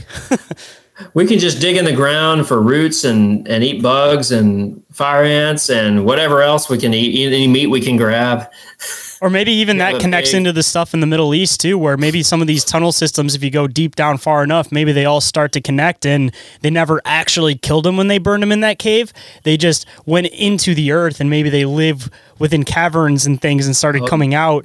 And you know, that could be where the other connection comes in with like the Middle East, is because who knows how in depth these things are. And if they've had generations and generations and generations to walk through these caves, they might have been able to connect underground from North America all the way into like Afghanistan, for example. Like, who knows? Who knows? Because these things are pretty powerful. It's like, it's hard for us to imagine, like, well, how can you just dig through rocks and stuff? Well, we can't really make sense of that because we can't do that, but they can do things that we cannot do. Like, they have the strength to do things that this is not even possible. I mean, if you go back to like, what do they high up people really know? Like, if you go back to the Disney story of, you know, Merida or Brave, and you start looking at this quote unquote bear, you know, that used to be a man, this giant, and they mentioned that he has the strength of 10 men. And so subtly, you know, they say that, and it makes me wonder, it's like, wait, is that how strong these things are? Like, do they have the strength of 10 men? It's possible. It could be all perspective too, that we just associate it with somebody associated with a giant bear because that was the closest thing they could relate it to.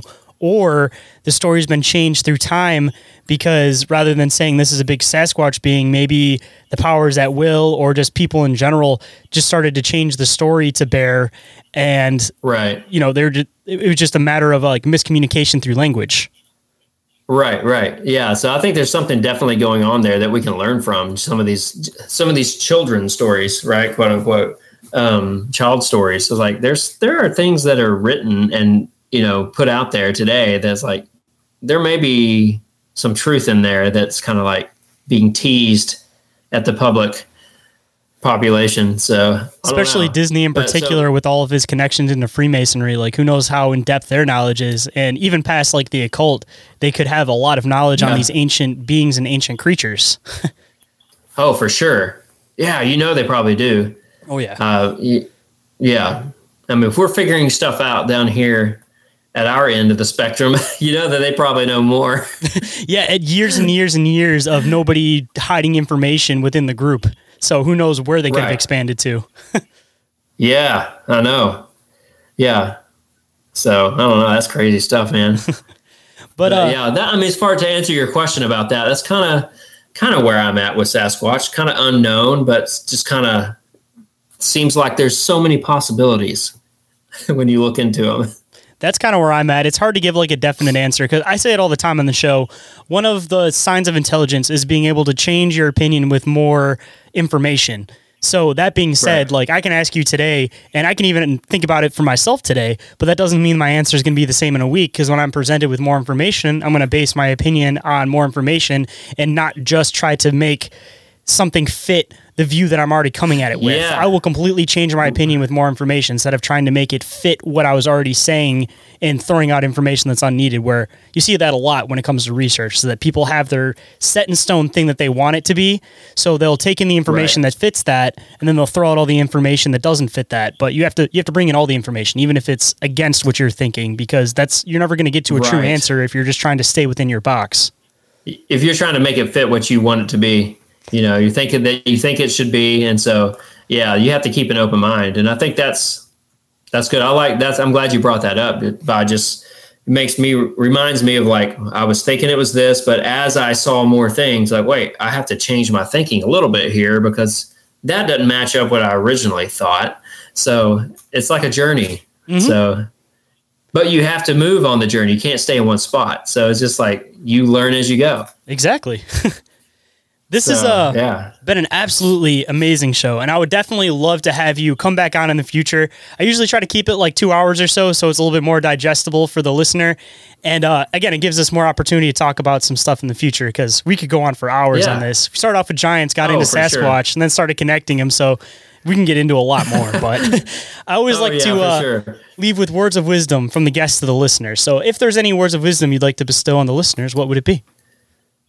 Oh my gosh. Yeah. Okay. You warned me about this and I totally forgot about it. And I think I threw all the wisdom I had right out there. So no, I don't know. Let me think of something. I would say, what I would say if I were asked that, I would say that it's like we were just talking about. I know it sounds funny, but we were just talking about it, to keep an open mind. Try not to be closed-minded, and that's the best way really to go forward in life and to learn. So I think it's great, especially in topics like we're looking into, is to be open-minded because we're all learning, right? So, and like whether it be the giants, whether it be like history that's been hidden from us for whatever reasons, or it wasn't always hidden because they were throwing them out in the newspapers in the, in the late 1800s. So whatever it be, just keep an open mind and realize that not everything you're told is true, and that there are other truths out there to be discovered or to be acknowledged or just known. So go and find the truth for yourself rather than having somebody just tell you what the truth is, because you'll never fully feel comfortable with the truth unless you've seeked it, whatever that word is, yourself and found it.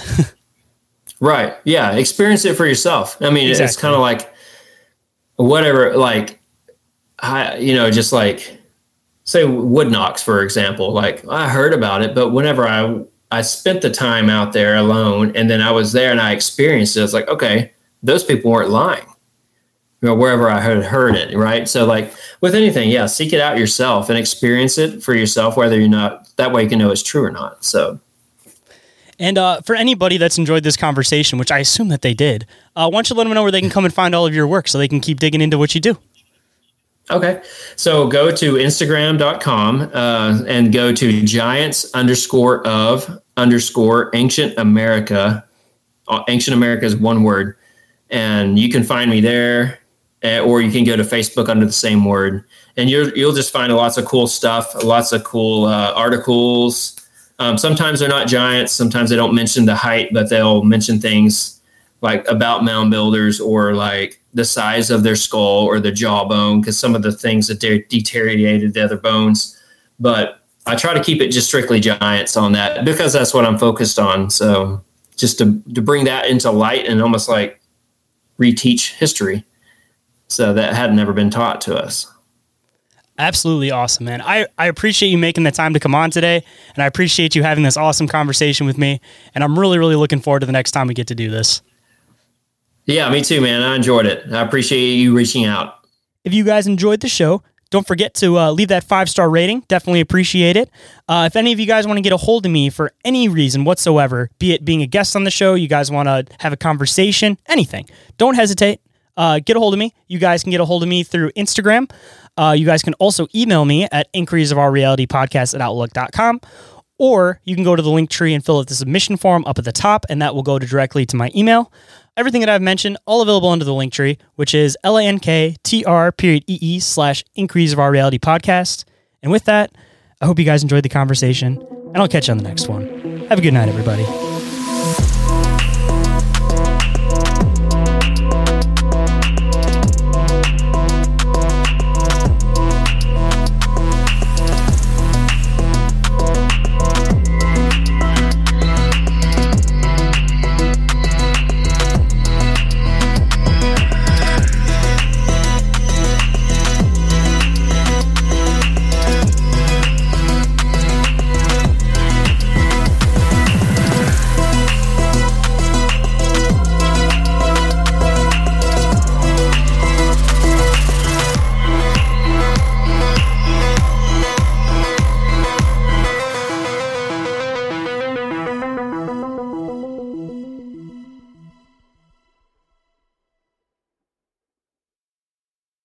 Save big on brunch for mom, all in the Kroger app.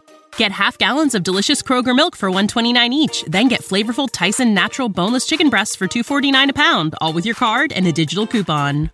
Shop these deals at your local Kroger today, or tap the screen now to download the Kroger app to save big today. Kroger, fresh for everyone.